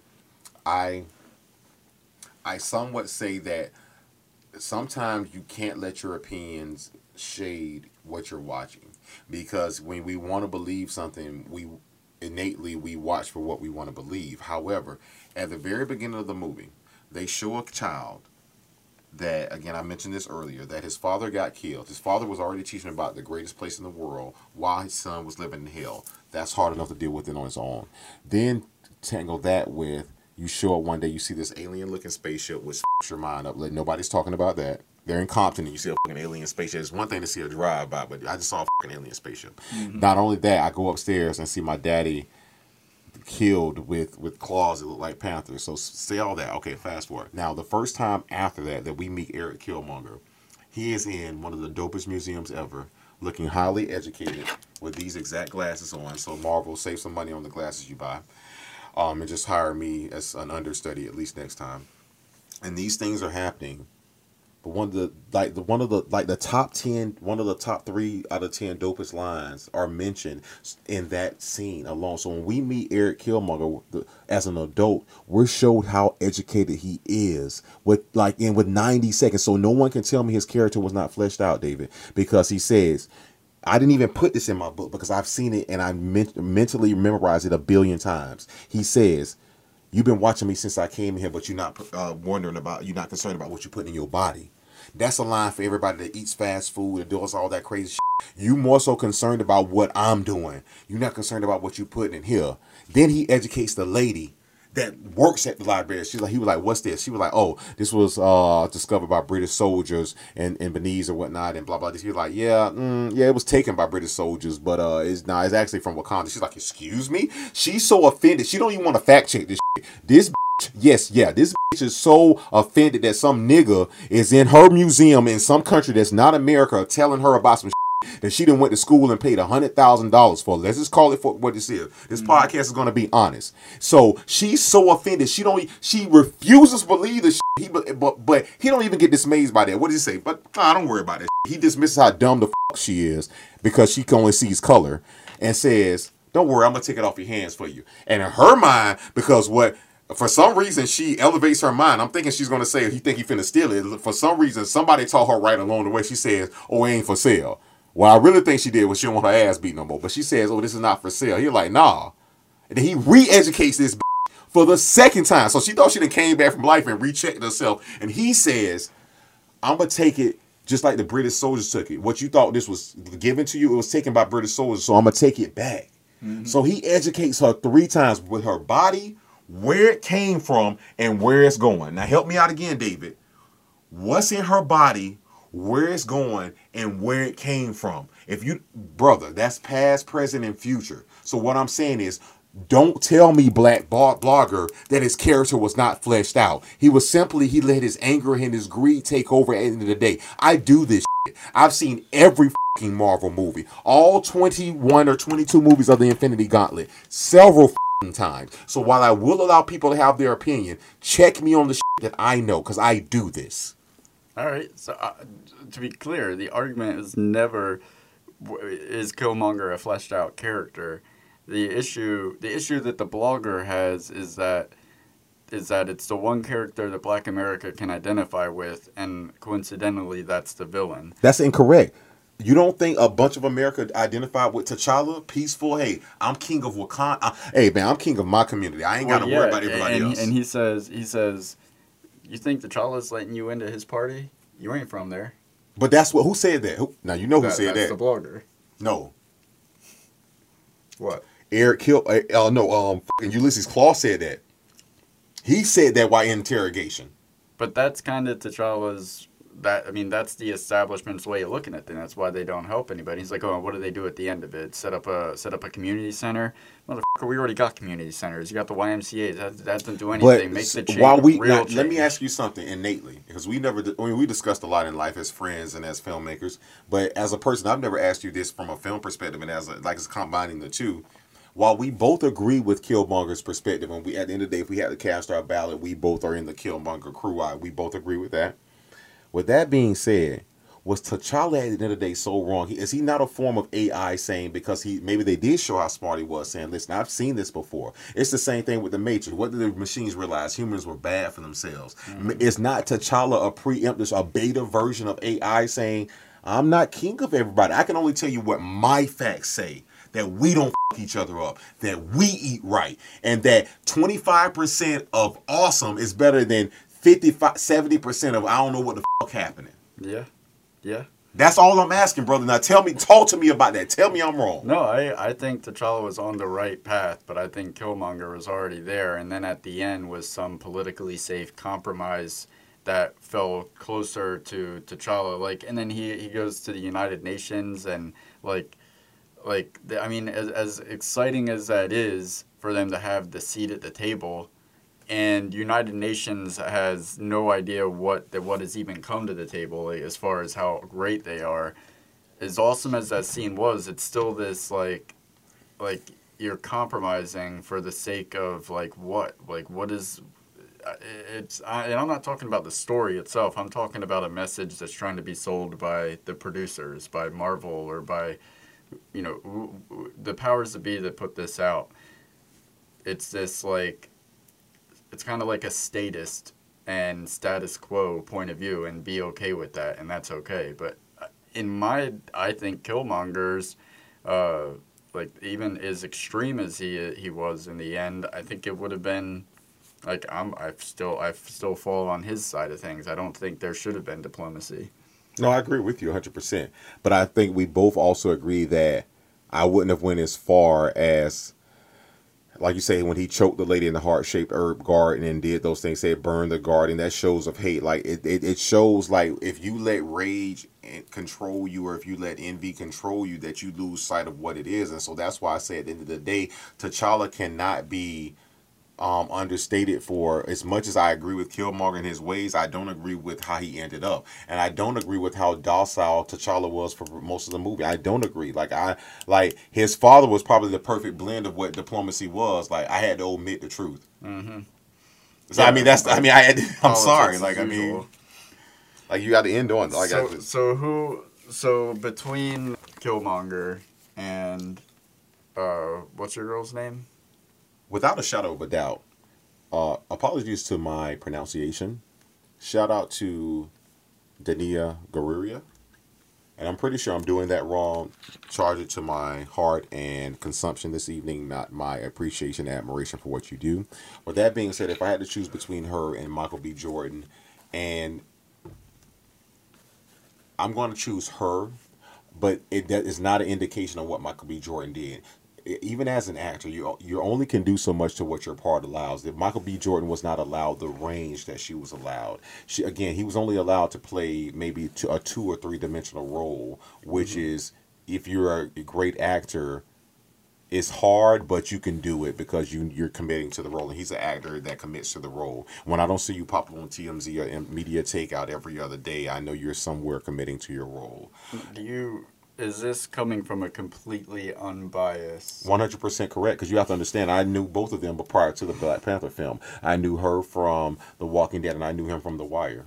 Yeah, I know, when he first got his start. She's not going out for any roles that you'd want in Hollywood. Does not matter. Like at the end of the day, I may talk, but I still respect Michael B. Jordan. All right, so I'm sorry, but come on, bro. Was that not awesome? Come on, man. I will give you this one, and because it's your pick this episode. No, that's not fair. Now come on.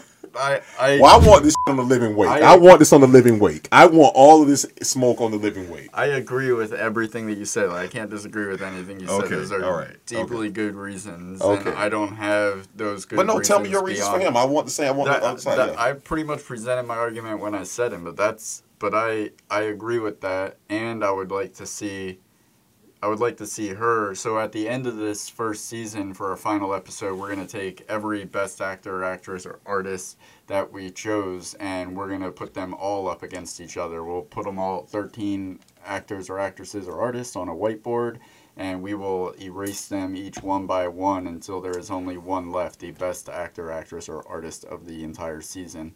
So I would rather see her on there, because I feel like Michael B. Jordan would just wipe the board with whoever else we put on there, and it's going to be a washout from the get-go on episode 1. Unless Okoye was on there, and then he won't wipe the board. Okay, yes, so again, I'll give it to you. Okay, that concludes our Scene He's Stealers. Going so royal right now. Scene Stealers segment's out. Let us know in the comments what you thought. And don't forget to subscribe. Click that little bell thing. Ding! Let us know in the comments, did we get it right? Did we get it wrong? Who'd you think was the best? All that good stuff. Argue about it in there and help our algorithm. Up next is, you're going to need a bigger boat. Jaws reference for my 1980s kids out there. What do you think the best line is in Blow? Wrong movie, I'm sorry. I got 2. I had to pick 2. That's not what first off, that. No, that's not what you messaged me. We had a pre-production meeting 2 weeks ago, and you told me to choose 3. So you're lying to me now? Oh no, those top 3 scenes. We were only supposed to pick 1 quote, or just whatever. It's our show, man. We can do whatever we want. Okay, let's go. So how many do you have? 3. Okay. All right, cool. So you do 1, I'll do 1, you do 1, I'll do 1, then you do 1. You start Yes, it, sir. you start it, and wrap it up. Yes, sir. All right, here we go. All right, so here we go. Pat. Oh no, I'm sorry. I apologize. I did forget 1. I'm sorry. So okay, so I'll do 1, you do 1. Go for it. 3, 2, call it. No, all that going in there. I ain't calling anything. That's what she said. All right, my first one is right at the beginning. or towards the beginning, T'Chaka, he says, you're going to struggle. Who's T'Chaka? Who is T'Chaka? I have no idea. T'Challa is Chadwick Boseman. T'Chaka. Oh, damn. You're gonna call me on a Well, we're doing a professional show. I'm going to call you if you're going to pick up. All right. That guy. T'Challa's father. No, that is T'Chaka. Yeah, that's who I said. I thought you were talking about the Will Ferrell movie. Land. No. Go ahead. One of us is talking about the movie that we're doing in the episode.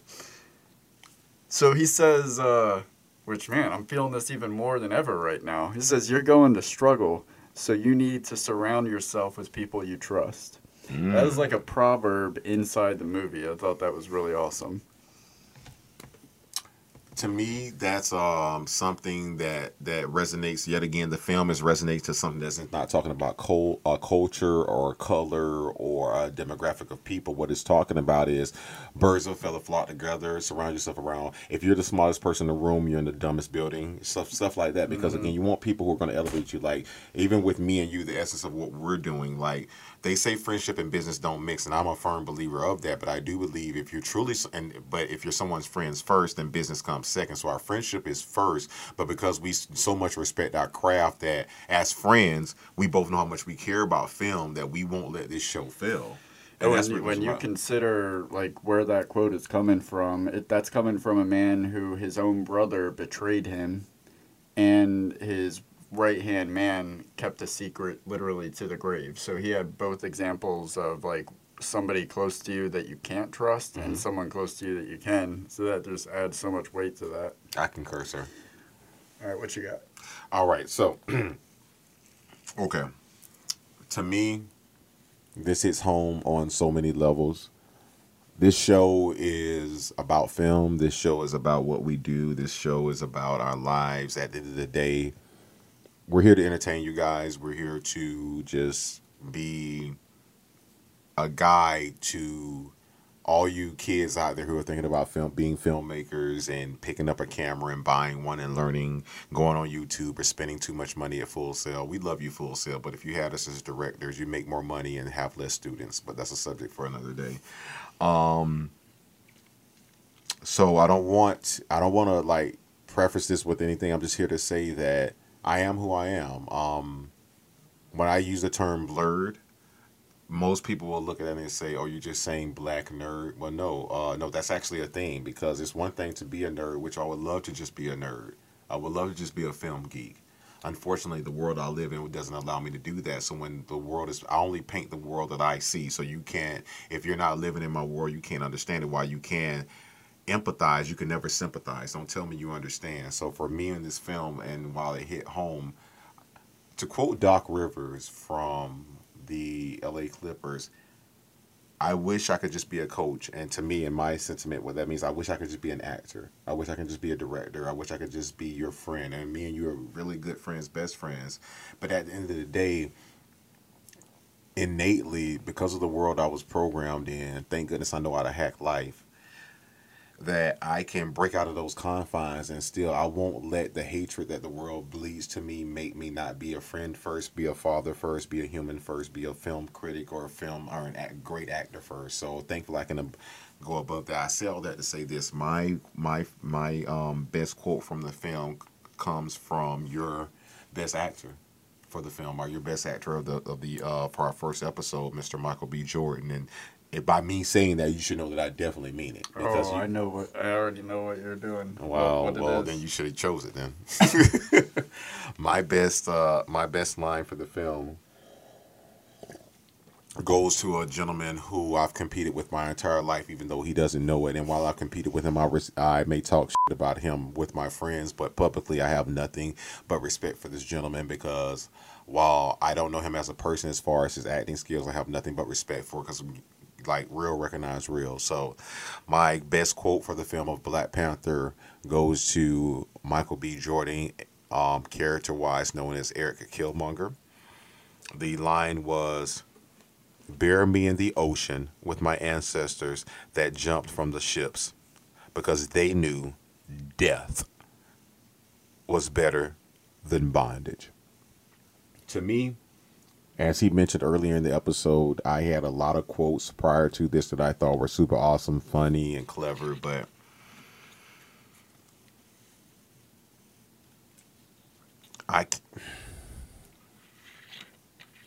what do you want me to tell you? You want me to look in this camera and be super happy that I'm intelligent? You want me to look in this camera and be super happy that I've loved film since the day I was born? You want me to look in this camera and be like, oh, this is a great show. We shouldn't talk about stuff because we have to monetize ourselves and reach 1,000 subscribers. I'm not going to do that. Whether this show... Sorry. No, it's okay. Definitely subscribe. Whether this show fails or does not fail, one thing you cannot change is that I know where I come from. I know how awesome I am. And to hear that quote from an actor that I am in competition with, respectfully in competition with, because that's what made this show so great. For me to pour my heart out and say that. That was Sterling K. Brown. What will Brown do for you? For me to pour my heart out and say to you that that line means so much to me, because before I knew I wanted to be an actor, before I knew that I wanted to see the world in a different light, I knew that I would rather down my knees than live on my feet. And so, as me and him have talked about, we both agree that if we had to make a choice between Eric Killmonger and King T'Challa, while I respect what T'Challa was trying to do in the world that I live, I would love to accept reality for what I want it to be, but I have to respect it for the reality that I live in. So to me, that was my best quote of the film, because I resonated with it so much. First, as a human. Secondly, as an African American. Thirdly, as an activist. Fourthly, as an artist. So you see where my priorities lie. I'm like, again, I can only tell you the world I live in. Don't tell me I shouldn't feel the way I feel if you don't live the world that I live in. I live in a world to where, for film purpose wise, I hate when they like cast other characters as different characters. Like when Daredevil character recast Kingpin as a black character, I hated that. Like, I don't want to see, like, I love the fact that Miles Morales, the Black Spider-Man Into the Spider-Verse, is the dopest movie, and a black director and a black character got the love that they deserve, and that's dope. Because see, that was worth it. That's Spider-Man Into the Spider-Verse. But I don't want to see these other characters, whether white, black, or blue. I want people to realize, yes, I grew up with 98% superheroes that look nothing like me. David. Yeah. And I was taught that they were better, smarter, faster. That's the program that was set into my mind, Matrix-wise. This is a film podcast. Shall we not talk about film? I was fed a pill. Mm-hmm. But because I come from a heritage to where they gave me the last name Roy. That's the name that was given to me. I would like to think that y'all chose the wrong motherfucker to give the last name Roy. You knew my ego was too hard for that. So I resonate with this film so much because that quote there is exactly... Had I been born 100 years earlier, or we've been born 100 later, me and you would have never met. We're the products of people fighting hard from both sides of it, people that fought for us. So this quote to me is my best quote of the film, because to me, death is better than bondage. I will never be a slave to anyone. Yeah, that was a killer final line for him, and perfectly fitting too. And that is a somber conclusion to we're going to need a bigger boat. What do we got next? So, with that being said, on a lighter note but darker, we have someone from the movie Black Panther, which brings me to our next segment, Cast, Crew, or You. And when we say you, we're not talking about a widely popular film from Netflix, You, featuring that crazy character Joe. We're talking about YOU. See, unlike most podcasts where we get A, B, C, D, E, F list actors, we sometimes want to involve, I don't know, the person that pays for it, buys the posters, the person that gets the little stuff we have in the background, the person that has to pay for that nobody else gives a fuck about. Yes, you, the consumer. What's one of the letters in consumer? You. So that's what we're talking about. Who are you? So, with all that being said, it's not about you this week. We actually have a cast member from the film Black Panther. So, David, cool points real quick. What tribe was he from, this member of the film that we have? The Border Tribe. What he means, I'm guessing real quick, don't blame me if I'm wrong, but he is correct. The Border Tribe. And if you notice, right on the screen right here, as we will fix it in post. He is now showing you what the Border Tribe outfit looks like. Let's give it about a good 5 seconds with some weird ass music from 75. And we're back. With that being said, we have Jarrell JT Miller. How's it going, sir? How y'all boys doing? Yo, Wakanda forever. I like that. Yes. Yes, Wakanda yes. forever. Beautiful, Yes. beautiful. So you are an actor, comedian, singer, screenwriter. When did you first realize that you wanted to create for a living? So, you taking that. Like, the thing is, I could say, like, you know, when I was like a kid and like 5 years old and everything like that. But honestly, I feel like, you know, it's just been with me, like, honestly, since I came out the womb. And I don't mean that in like some like whatever, but I just mean it in the sense of like, I've always been very open with, you know, how much I love to, interpret things, and how I love to, like, you know, artistically interpret them, I guess you could say. I've always been open to that. And pretty much for sure, as long as I've been watching television, you can guarantee I've been open to, and that's the thing, I've been watching television my whole life. You have to understand, like, from a very young age, like, I've, like, you know, just had, I've been glued to the screen and different projects, whether it just be like, you know, for me at that age. And then the thing is too, I would like try to dibble and dabble, and I got a little, there are some things I bit off a little too early that I probably shouldn't have been watching when I was like 5 years old, 6 years old, probably watching a few things a little too, I'm just keeping it real. But it is what, no, the thing is that I've always kind of had a little bit more maturity in that extent. Mm-hmm. But having said that, no, for a very long time, for as long as I can remember, I've always wanted to create artists, like my whole life. So who showed you the movies as a child that you probably shouldn't have seen as a child? Because I know for me it was my grandfather on my dad's side. He showed me Nightmare on Elm Street before I probably should have seen it. I experimented with French kissing on the wrong person because I watched Ferris Bueller's Day Off, and that's how Matthew Broderick kissed Mia Sara. It was my mom. It was my mom, and she said, "Do not ever kiss anybody like that, especially your mother." Gina, my grandmother's name. This is why I don't want you showing him this.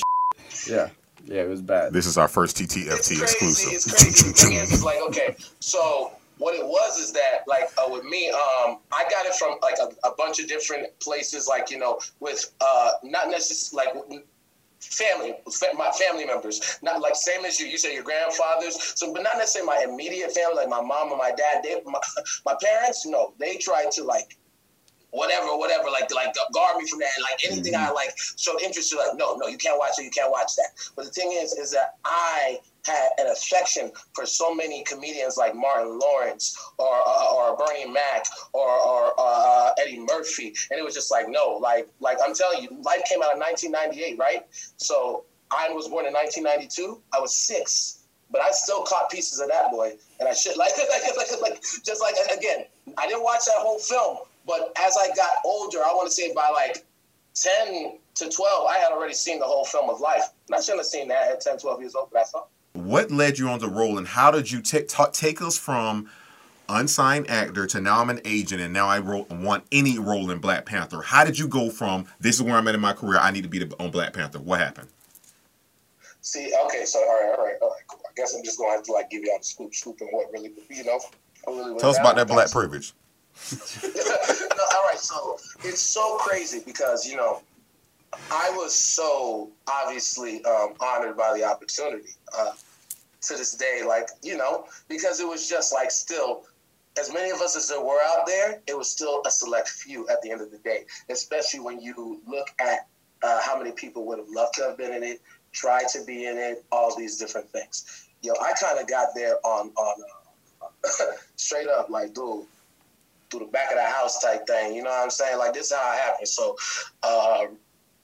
my boy, one of my boys in acting, you know, we all got our peoples or whatever. He's a fellow actor, you know what I'm saying? He does his thing out here.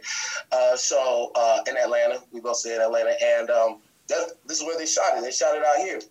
And around that time, when I tell you, we were just trying to like anybody else that was like, kind of anxious to be on the project, we were as well trying to figure out like how we can get on, who do we talk to, this, that, the agent, like, I say, can the agent hook me? At that time, bro, I didn't even have the representation that I have now.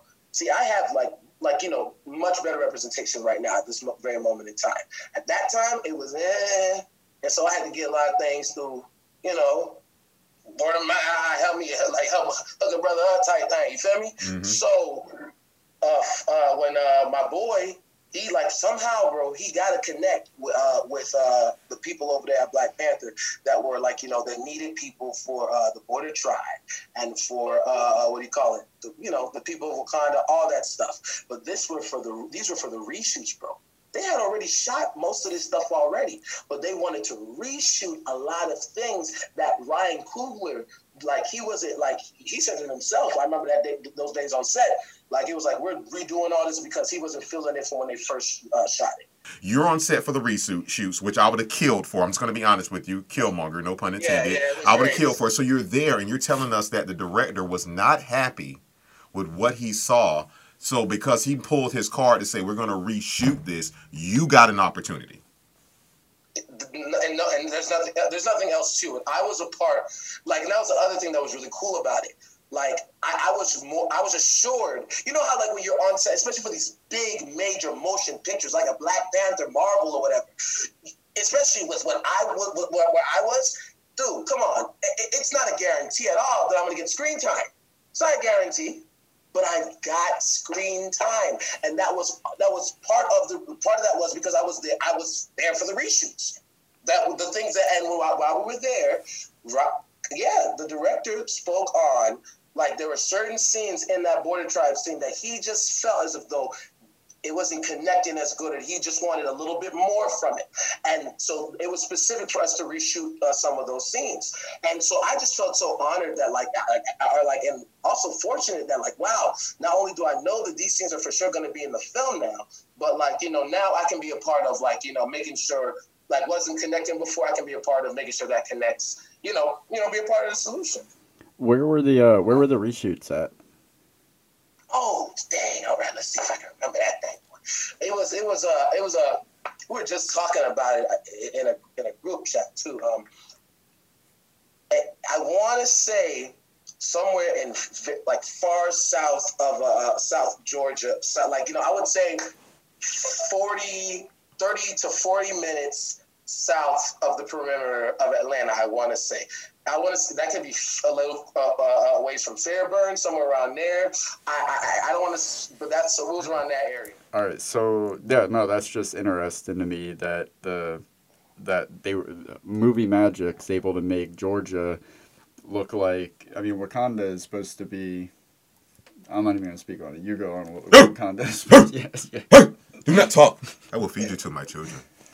No.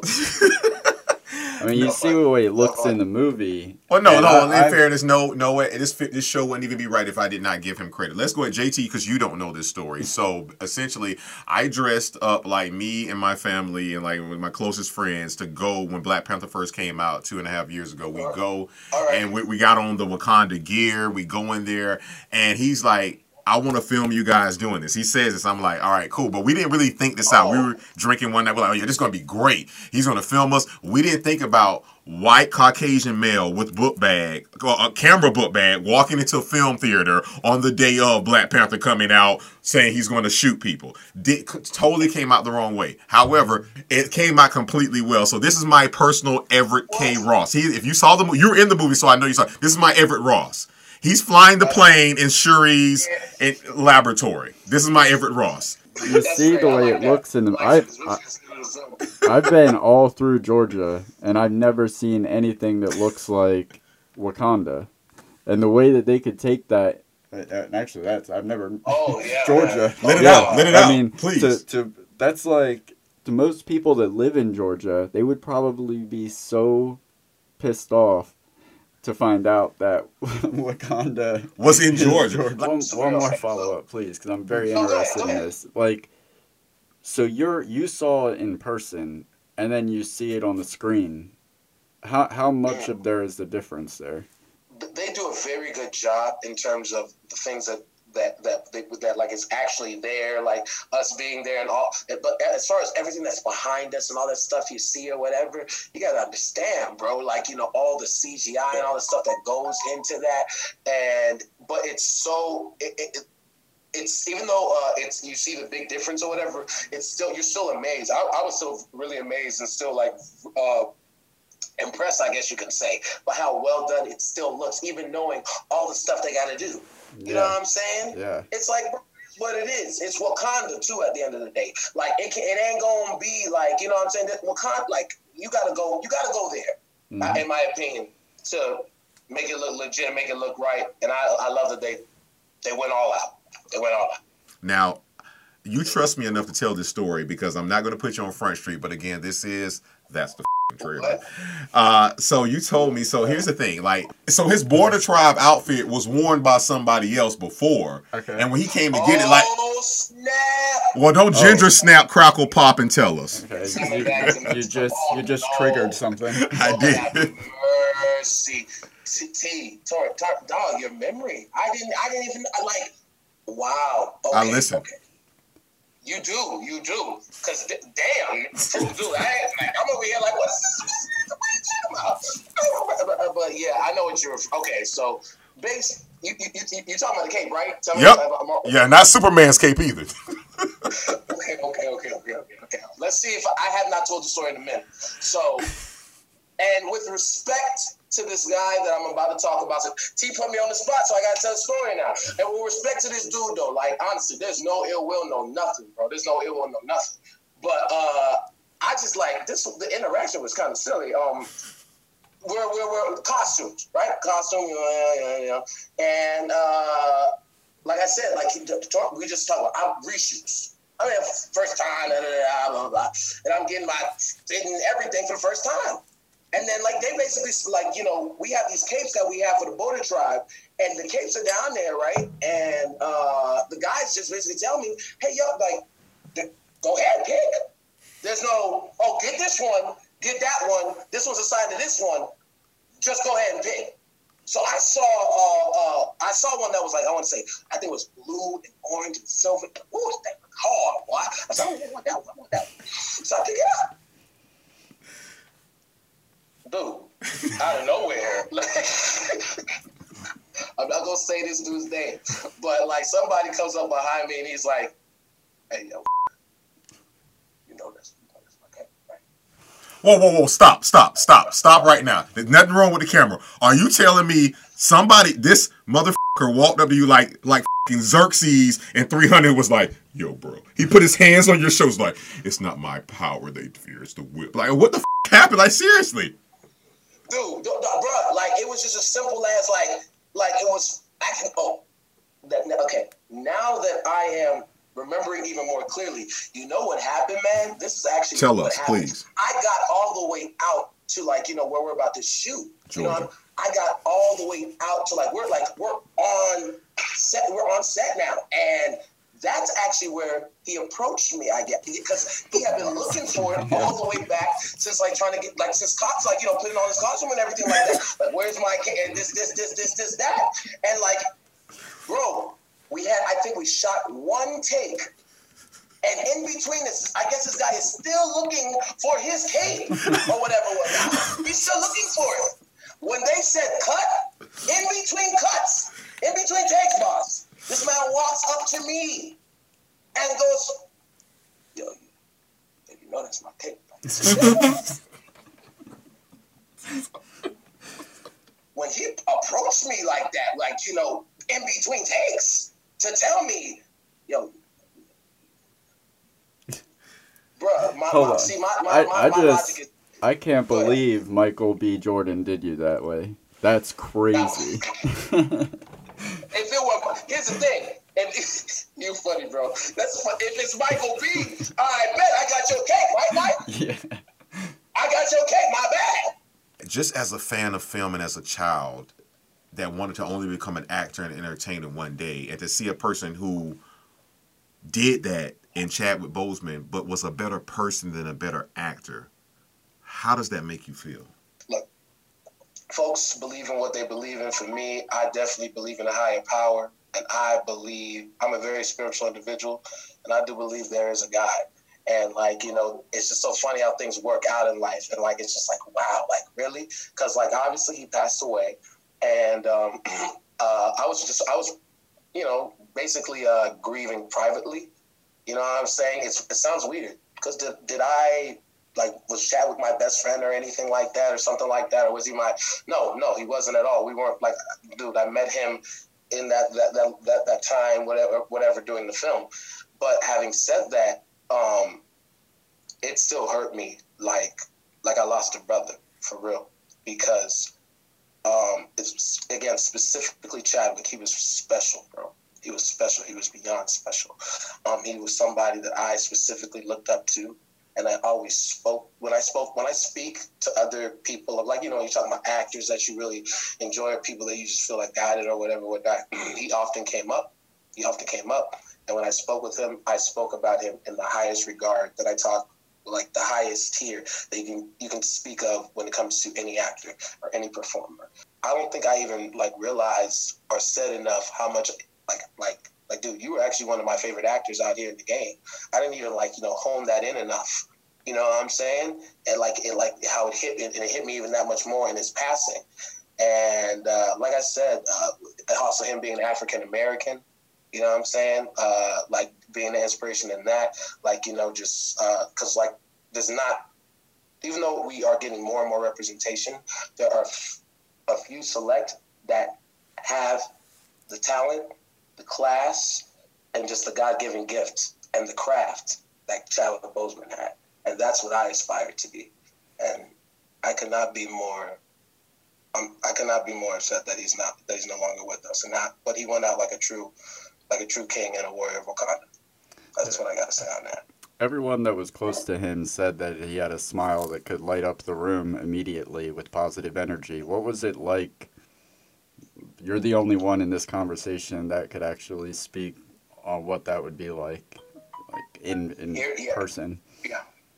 Yeah, and that's crazy to me. You have to understand how that's crazy to me, that some people like in this time have had that, you know, I guess energy or like that attitude towards like that with me, like, you know, you actually, so what's it? And I'm just like, what the heck? How am I that one person among so many people, like right now, or like, you know, or like amongst my people, whatever. And the truth is, man, is that even though I wasn't as close to him as some of these other people were, yes, absolutely, I think that those reports are all true in the sense of, when I was there for reshoots and we were filming like the scene, like we were on the hill, you know, that day, and like there was a lot of us running down the hill and coming back up, and running down the hill and coming back up, and there was like, that was when I remember having the kind of like the most interaction with him. I was going back and forth because it was just a lot of like, because it's funny, like we're just going down, oh, you guys go right back up, and then we'll go up, come right back down, and then like meet up with him in the middle, but not try to like, you know, run his ass over, because like, you know, I said we got to come real close or whatever. It's just, but like it's just like the little playful interactions we had there, him letting us like, you know, touch on the suit a little bit or whatever, whatnot, like just like entertaining us and like just being a good-hearted, genuine person.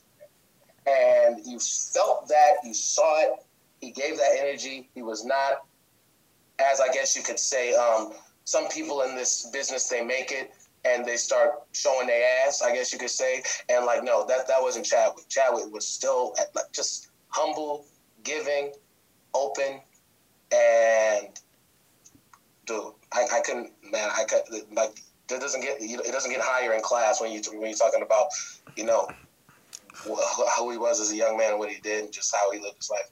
Any less classic? That's the first feature you're working on, right? How's that going? Tell us about that. Oh snap! This man has set the title. Ooh! Oh my gosh! You gotta kind of excuse me to hear other people say it. Yeah, dog. It's out there in the ether now. Now it has to be done. That's the title. Any less classic? It is a upcoming romantic comedy. You know, it could definitely, it's probably could like, you know, slide in that romantic dramedy to an extent. And it follows two young men trying to climb the ladder in the music industry while also balancing romance and everything that comes with dating in a modern society. So I'll let y'all. That's a solid elevator pitch right there. That's good. That is Jarrell Tyrone Miller, actor, comedian, singer, songwriter. Little brother. Keep an eye out for Any Less Classic. Yes, Thank you, sir. Any Less Classic. Man, do it, man. Listen, salute, brother. Hey, listen, E Bombay. Any Less Classic. Hey, I appreciate y'all, man. Jarrell Tyrone Miller, that's the trailer. Y'all have a good one. All right. Thank you very much to Jarrell for joining us and sharing some very interesting behind-the-scenes stories from Black Panther. Keep your cape, cuz. Keep your cape. Next up, we have room for improvement. So, if you could change one thing, what would that be? That's what we're asking ourselves. And you want me to go first? Yeah, please. All right. So, and this is my problem with most action movies. They time things to make the character more badass when they're supposed to look badass, and it's this unbelievably convenient timing that would almost, the odds of it happening in reality are just so astronomical that the scene becomes distracting because all I'm thinking about is how this is not realistic. And what I'm talking about is the moment, everything about Killmonger is awesome, but one of his setup scenes in the art museum when he tells the art director or the curator, whoever she is, when he tells her that you're not even worried about what's in your drink. The moment that he says that, she goes into like, at that moment, he timed it perfectly from the time he put poison in her drink to the time that he told her that there was poison in her drink for it to begin taking effect at that moment. That was purely done to just for the badass effect of it. But in like most movies, when they do that, it's done so obviously, and it's just poorly written. I don't have an alternative for how they should have done that. Maybe they should have left that part out. Went a little bit subtle with it. But if I could change one thing, that would definitely be the thing, because it took me out of that element of this is deeper than an action film. It was the one time that I felt like, did Jerry Bruckheimer do this? That means quick cuts. And here's the beautiful part about our show. We've been debating, agreeing, disagreeing the whole show. But when it comes to the subject of one thing that we could have changed, this is our show. We're sponsoring it. We're producing it. We're cutting it. We're editing it. We're filming it. We're acting in it. So we do what we want to do. So what I'm not going to do is disagree with anything he said. That's his premise. And I love that you put your heart out on that, because I don't want any smoke from what I'm about to say. If I can change one thing, and you have to understand, I wanted to change that ending fight scene so bad. Oh, I wanted to change it way down. Shout out Office Space. Way down. If I could change one thing, I normally don't like to read from the script, but I want to make sure that I don't miss anything here. On behalf of every thespian, actor, crew member, artist, and poet, and crew member, craft services runner, on behalf of every person that's ever taken their job seriously, if I could change one thing about Black Panther,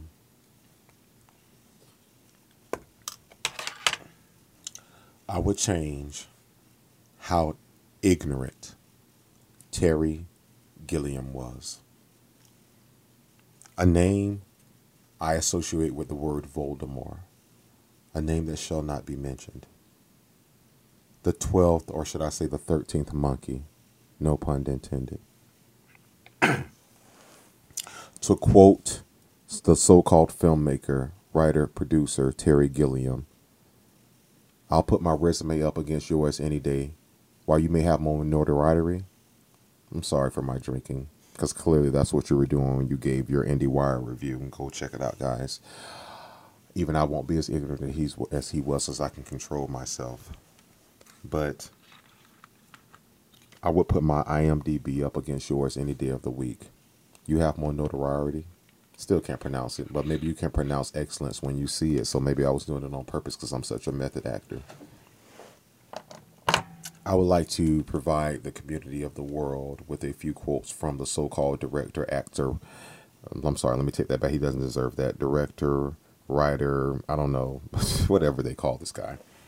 Quotes from the IndieWire review regarding Black Panther. Quote number 1. I hated Black Panther. If you want to look for the action verb in that sentence, the action verb is hated. Okay, that's cool. Whatever. I'm willing to accept that. It's some movies I hated. You know, I get it. District 51, yeah. I've hated a lot of freaking movies. What's the worst that can happen? That movie. Anything with Katherine Heigl in it. Yeah, Vanilla Sky. You get it. So I get No. whatever. Season Oh. 2. Stop. Okay. Season 2. You're gonna have to sell me on that. Oh my gosh, you turned so red. So with that being said, that was one quote. I hated Black Panther. If I can continue with quote number 2. Watching this movie made my blood boil. Okay. Then the questions start. See, worse than statements or questions, the statements start, which are, I wonder whether the filmmakers even went to Africa. If that ain't the Caucasian kettle calling the pot black. And this one, just when I was ready to just dismiss this as clickbait, the quote of 2020 came, and it wasn't even in 2020 when he quoted this. Out of everything that's been f***ed up with 2020, this is the quote. Black Panther gives young black kids, which he's an expert in on speaking on, by the way, the idea that this is something to believe in. It's bull. Utter bull. And right when I was ready just to send some tweet, which is like 100 and some odd characters, I couldn't even get done with my tweet before I found this part, thanks to that algorithm that shall not be mentioned. They went and got some stylists for some African pattern fabrics and things. But I just hated that more. Partly because, here comes the back step, because he know they're f***ed up. The media was going on about how important this bullshit was. And guys, those are quotes. Those aren't opinions. Those aren't Facebook algorithms. Those aren't Instagram ads that you didn't ask for. But let me help you out real quick in my response to those things. Remember when he said they went and got some stylists? See, here's the thing. Out of all the bullshit that has happened to me in my life, at the end of the day, I still can put aside all that bullshit and still be a thespian and still respect art and, artists and actors and actresses for what they believe in, even though 95% of sets are Caucasian or some color that is not mine. I still love the art so much that I can still appreciate people who are at least trying to do what's right. But when people are just being innately evil, that's what this show is going to do. We're calling you the out. Let me tell you what he meant and what discredits every thing Terry the you thought you were better than anybody that looked like me or put up a pin in their life Gilliam said. Let me tell you how I know he's just not that guy. Remember when he said they went and got some stylist? Let me tell you the films and shows that this stylist has worked on. He couldn't even mention her name. This 79-year-old plus could not mention her name. Just say her name. Shout out Breonna Taylor. Miss Ruth Carter, which takes 30 seconds to IMDb, has been a part of the following entities: Black Panther, Dolomite Is My Name, Malcolm X, Amistad, Yellowstone, Four Brothers, I Spy, Baby Boy, Money Train, Corkland, Jungle Fever, and a little show that you know called Seinfeld. You ever notice how some white guys, Caucasians, I don't know, who've never been in the community that looks like mine, can pass judgment on a show? It's kind of funny, is it not? So Terry Gilliam, if I can change one thing about Black Panther, is that you never saw it, because your opinion doesn't matter, unlike all lives. In Terry's defense. You have defense for this? Really? You want to do this? Okay. I just didn't think you were fired up enough. I wanted to throw a little match real quick. I did not want that to happen for us tonight. That's, yeah. Terry going on. Hashtag cancel Terry. Cancel Terry, you fucking bigot. Man, that hurt so bad. Did you know all that I just said? I mean, I knew part of it, but no. Man, he did Heath Ledger's last movie, 12 Monkeys, like... Why do you think he signed on for that? No comment. Thank you. I'll make Not mine from out this later. guy. Yeah, whatever. Cole and I's are going to be quiet. Everett K. Ross showing out tonight. All right, so next up we have the final segment, Given. We are going to give the film 1 out of 5. Does it get 1? Does it get a handful of f***s? A whole fistful of f***s, you might say? Let's find out. Well, for me, if I have to give a given, what I would give this film, all in all, I would say I fucks with this film hard. I give them a very erect middle finger, David, because of the fact that what I didn't want was too many compromises to be made.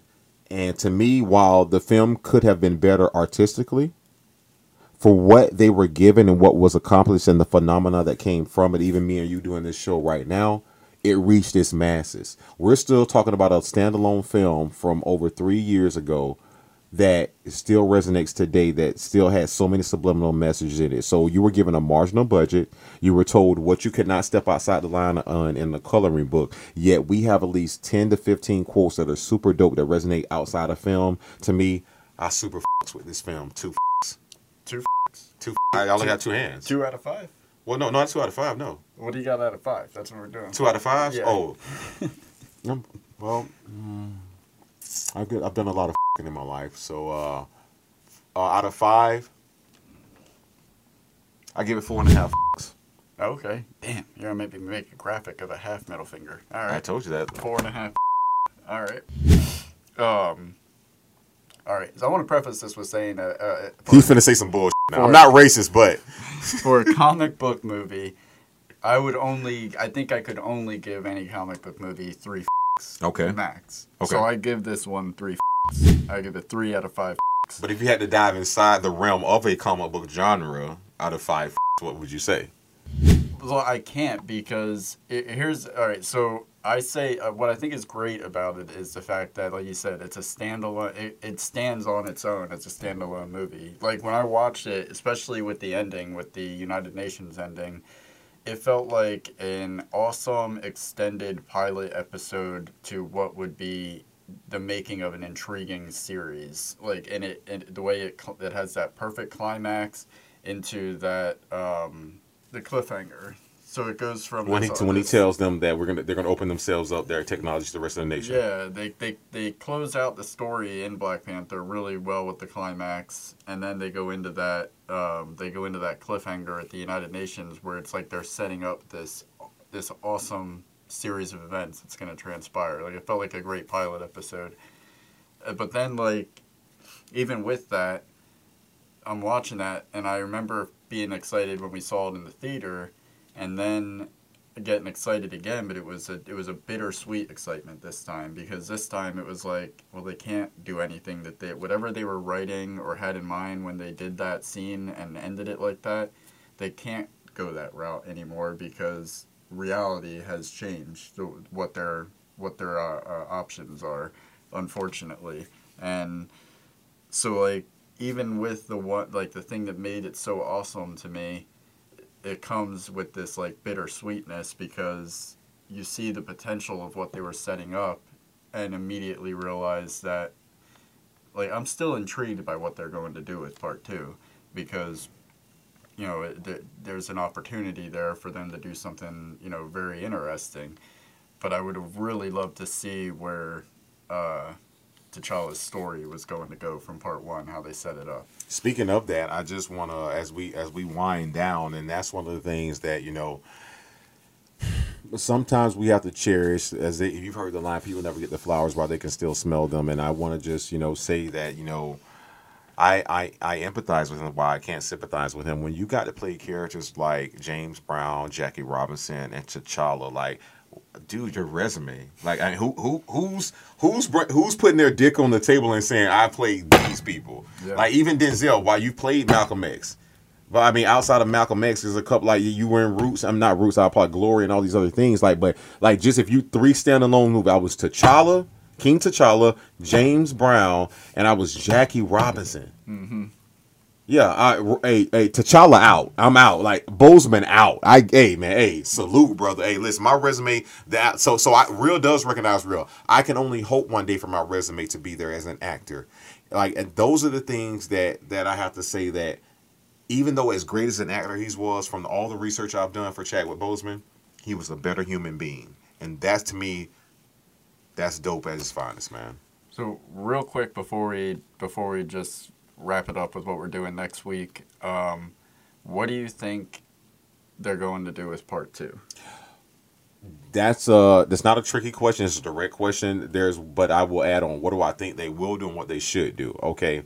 What I think they will do is I think they will push the story back and let the Black Panther story was meant to lead the second phase of not phase 4, but phase 4 and phase 5 of Marvel, because they have different phases. If you didn't know that, most comic book fans know that they have different phases. So while that's not going to happen anymore, because remember, Chadwick never does.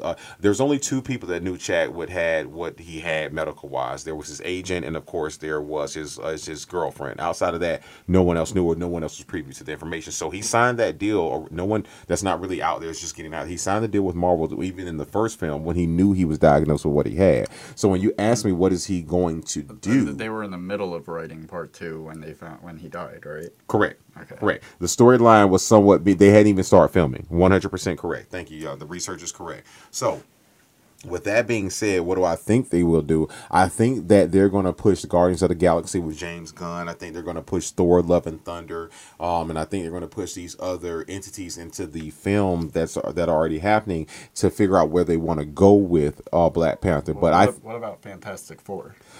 See, here's the thing with Fantastic Four. That's been rebooted at least 4 or 5 times. No franchise has been more rebooted than Fantastic Four. You got like the 80s version. You got the Reed Richards version. I'm not Reed. You know, the one we got when we were kids, and then you got the one with Michael B. Jordan yet again, which is why I don't like characters playing the same character. But with that being said, what I want them to do, I want them to be true to what we've talked about tonight. And because follow the storyline, what I think they should do, and if they follow this, I want some credit. Marvel at least bring me in, fly me and my best friend in to help you guys save some money and some time on guys who know what the they're doing. What they should do is they should follow the story arc of when Shuri becomes Black Panther in the comics. However, the full film should not be based off of that. What it should be, 40 to 60% first part of the film should be spent on T'Challa passing, and them trying to find the next man to be the next Black Panther. So while all this is happening, Shuri is saying she does not want the throne. She doesn't want any of these things. But while this is happening, while they're going through the same battles we saw from Wakanda 1, for them to find out the next Black Panther, they're attacked. They're attacked by the city of Atlantis, which in Marvel lore is when Namor and the city of Wakanda go to war. Atlantis and Wakanda go to war. And so what I'm saying is, if you look at the Avengers Endgame, there's a line to where Okoye says, what Black Widow says to Okoye, we've seen some rumblings of an earthquake under the sea. How are we handling that? And Okoye says, Nat, we handled it by not handling it. Yet again, Rain saying we're going to be smart about this. Mm-hmm. But what she's referencing is the city of Atlantis, which is Namor. So what I would like to see is they do the misogynistic thing, saying we need another man to be king. I want to see Shuri not want that mantle because my brother was here. She's still mourning her brother. So give me half of the movie of them picking someone. Then right when they're finna pick someone, Atlantis attacks. And because of Shuri's intelligence, maybe that's when they fully recognize her intelligence. And she takes over the mantle as Black Panther. It's someone we know is paying homage, and it's not saying, hey, guy up next, aka Jared Leto, you got to play this role that somebody loves. I don't want anybody to get Jared Leto, and I think that's fair. Yeah, I 100% agree with that. That's exactly who I had was the sister. I think that's the most logical explanation. Yeah. Okay. So hey, we can end it on a total agreement note. Yeah. Next week we are going to be talking about a film that we actually saw last week, and that works out perfectly for the movie we're doing. We're going to be kind of going back in time to discuss something in the present that we'll post in the future. Tenet. That'll be next week. We will be going through all of these same topics, all these same discussion points. So look forward to that. And what do you got anything before we say goodbye? I have a lot of things before we say goodbye, but what's already happened is already happened. See you in the future. And that is the mother Trailer.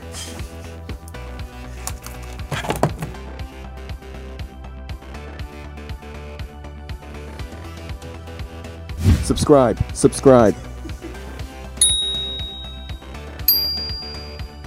That's the great show. This, yes, sir. Yeah, man. Yeah.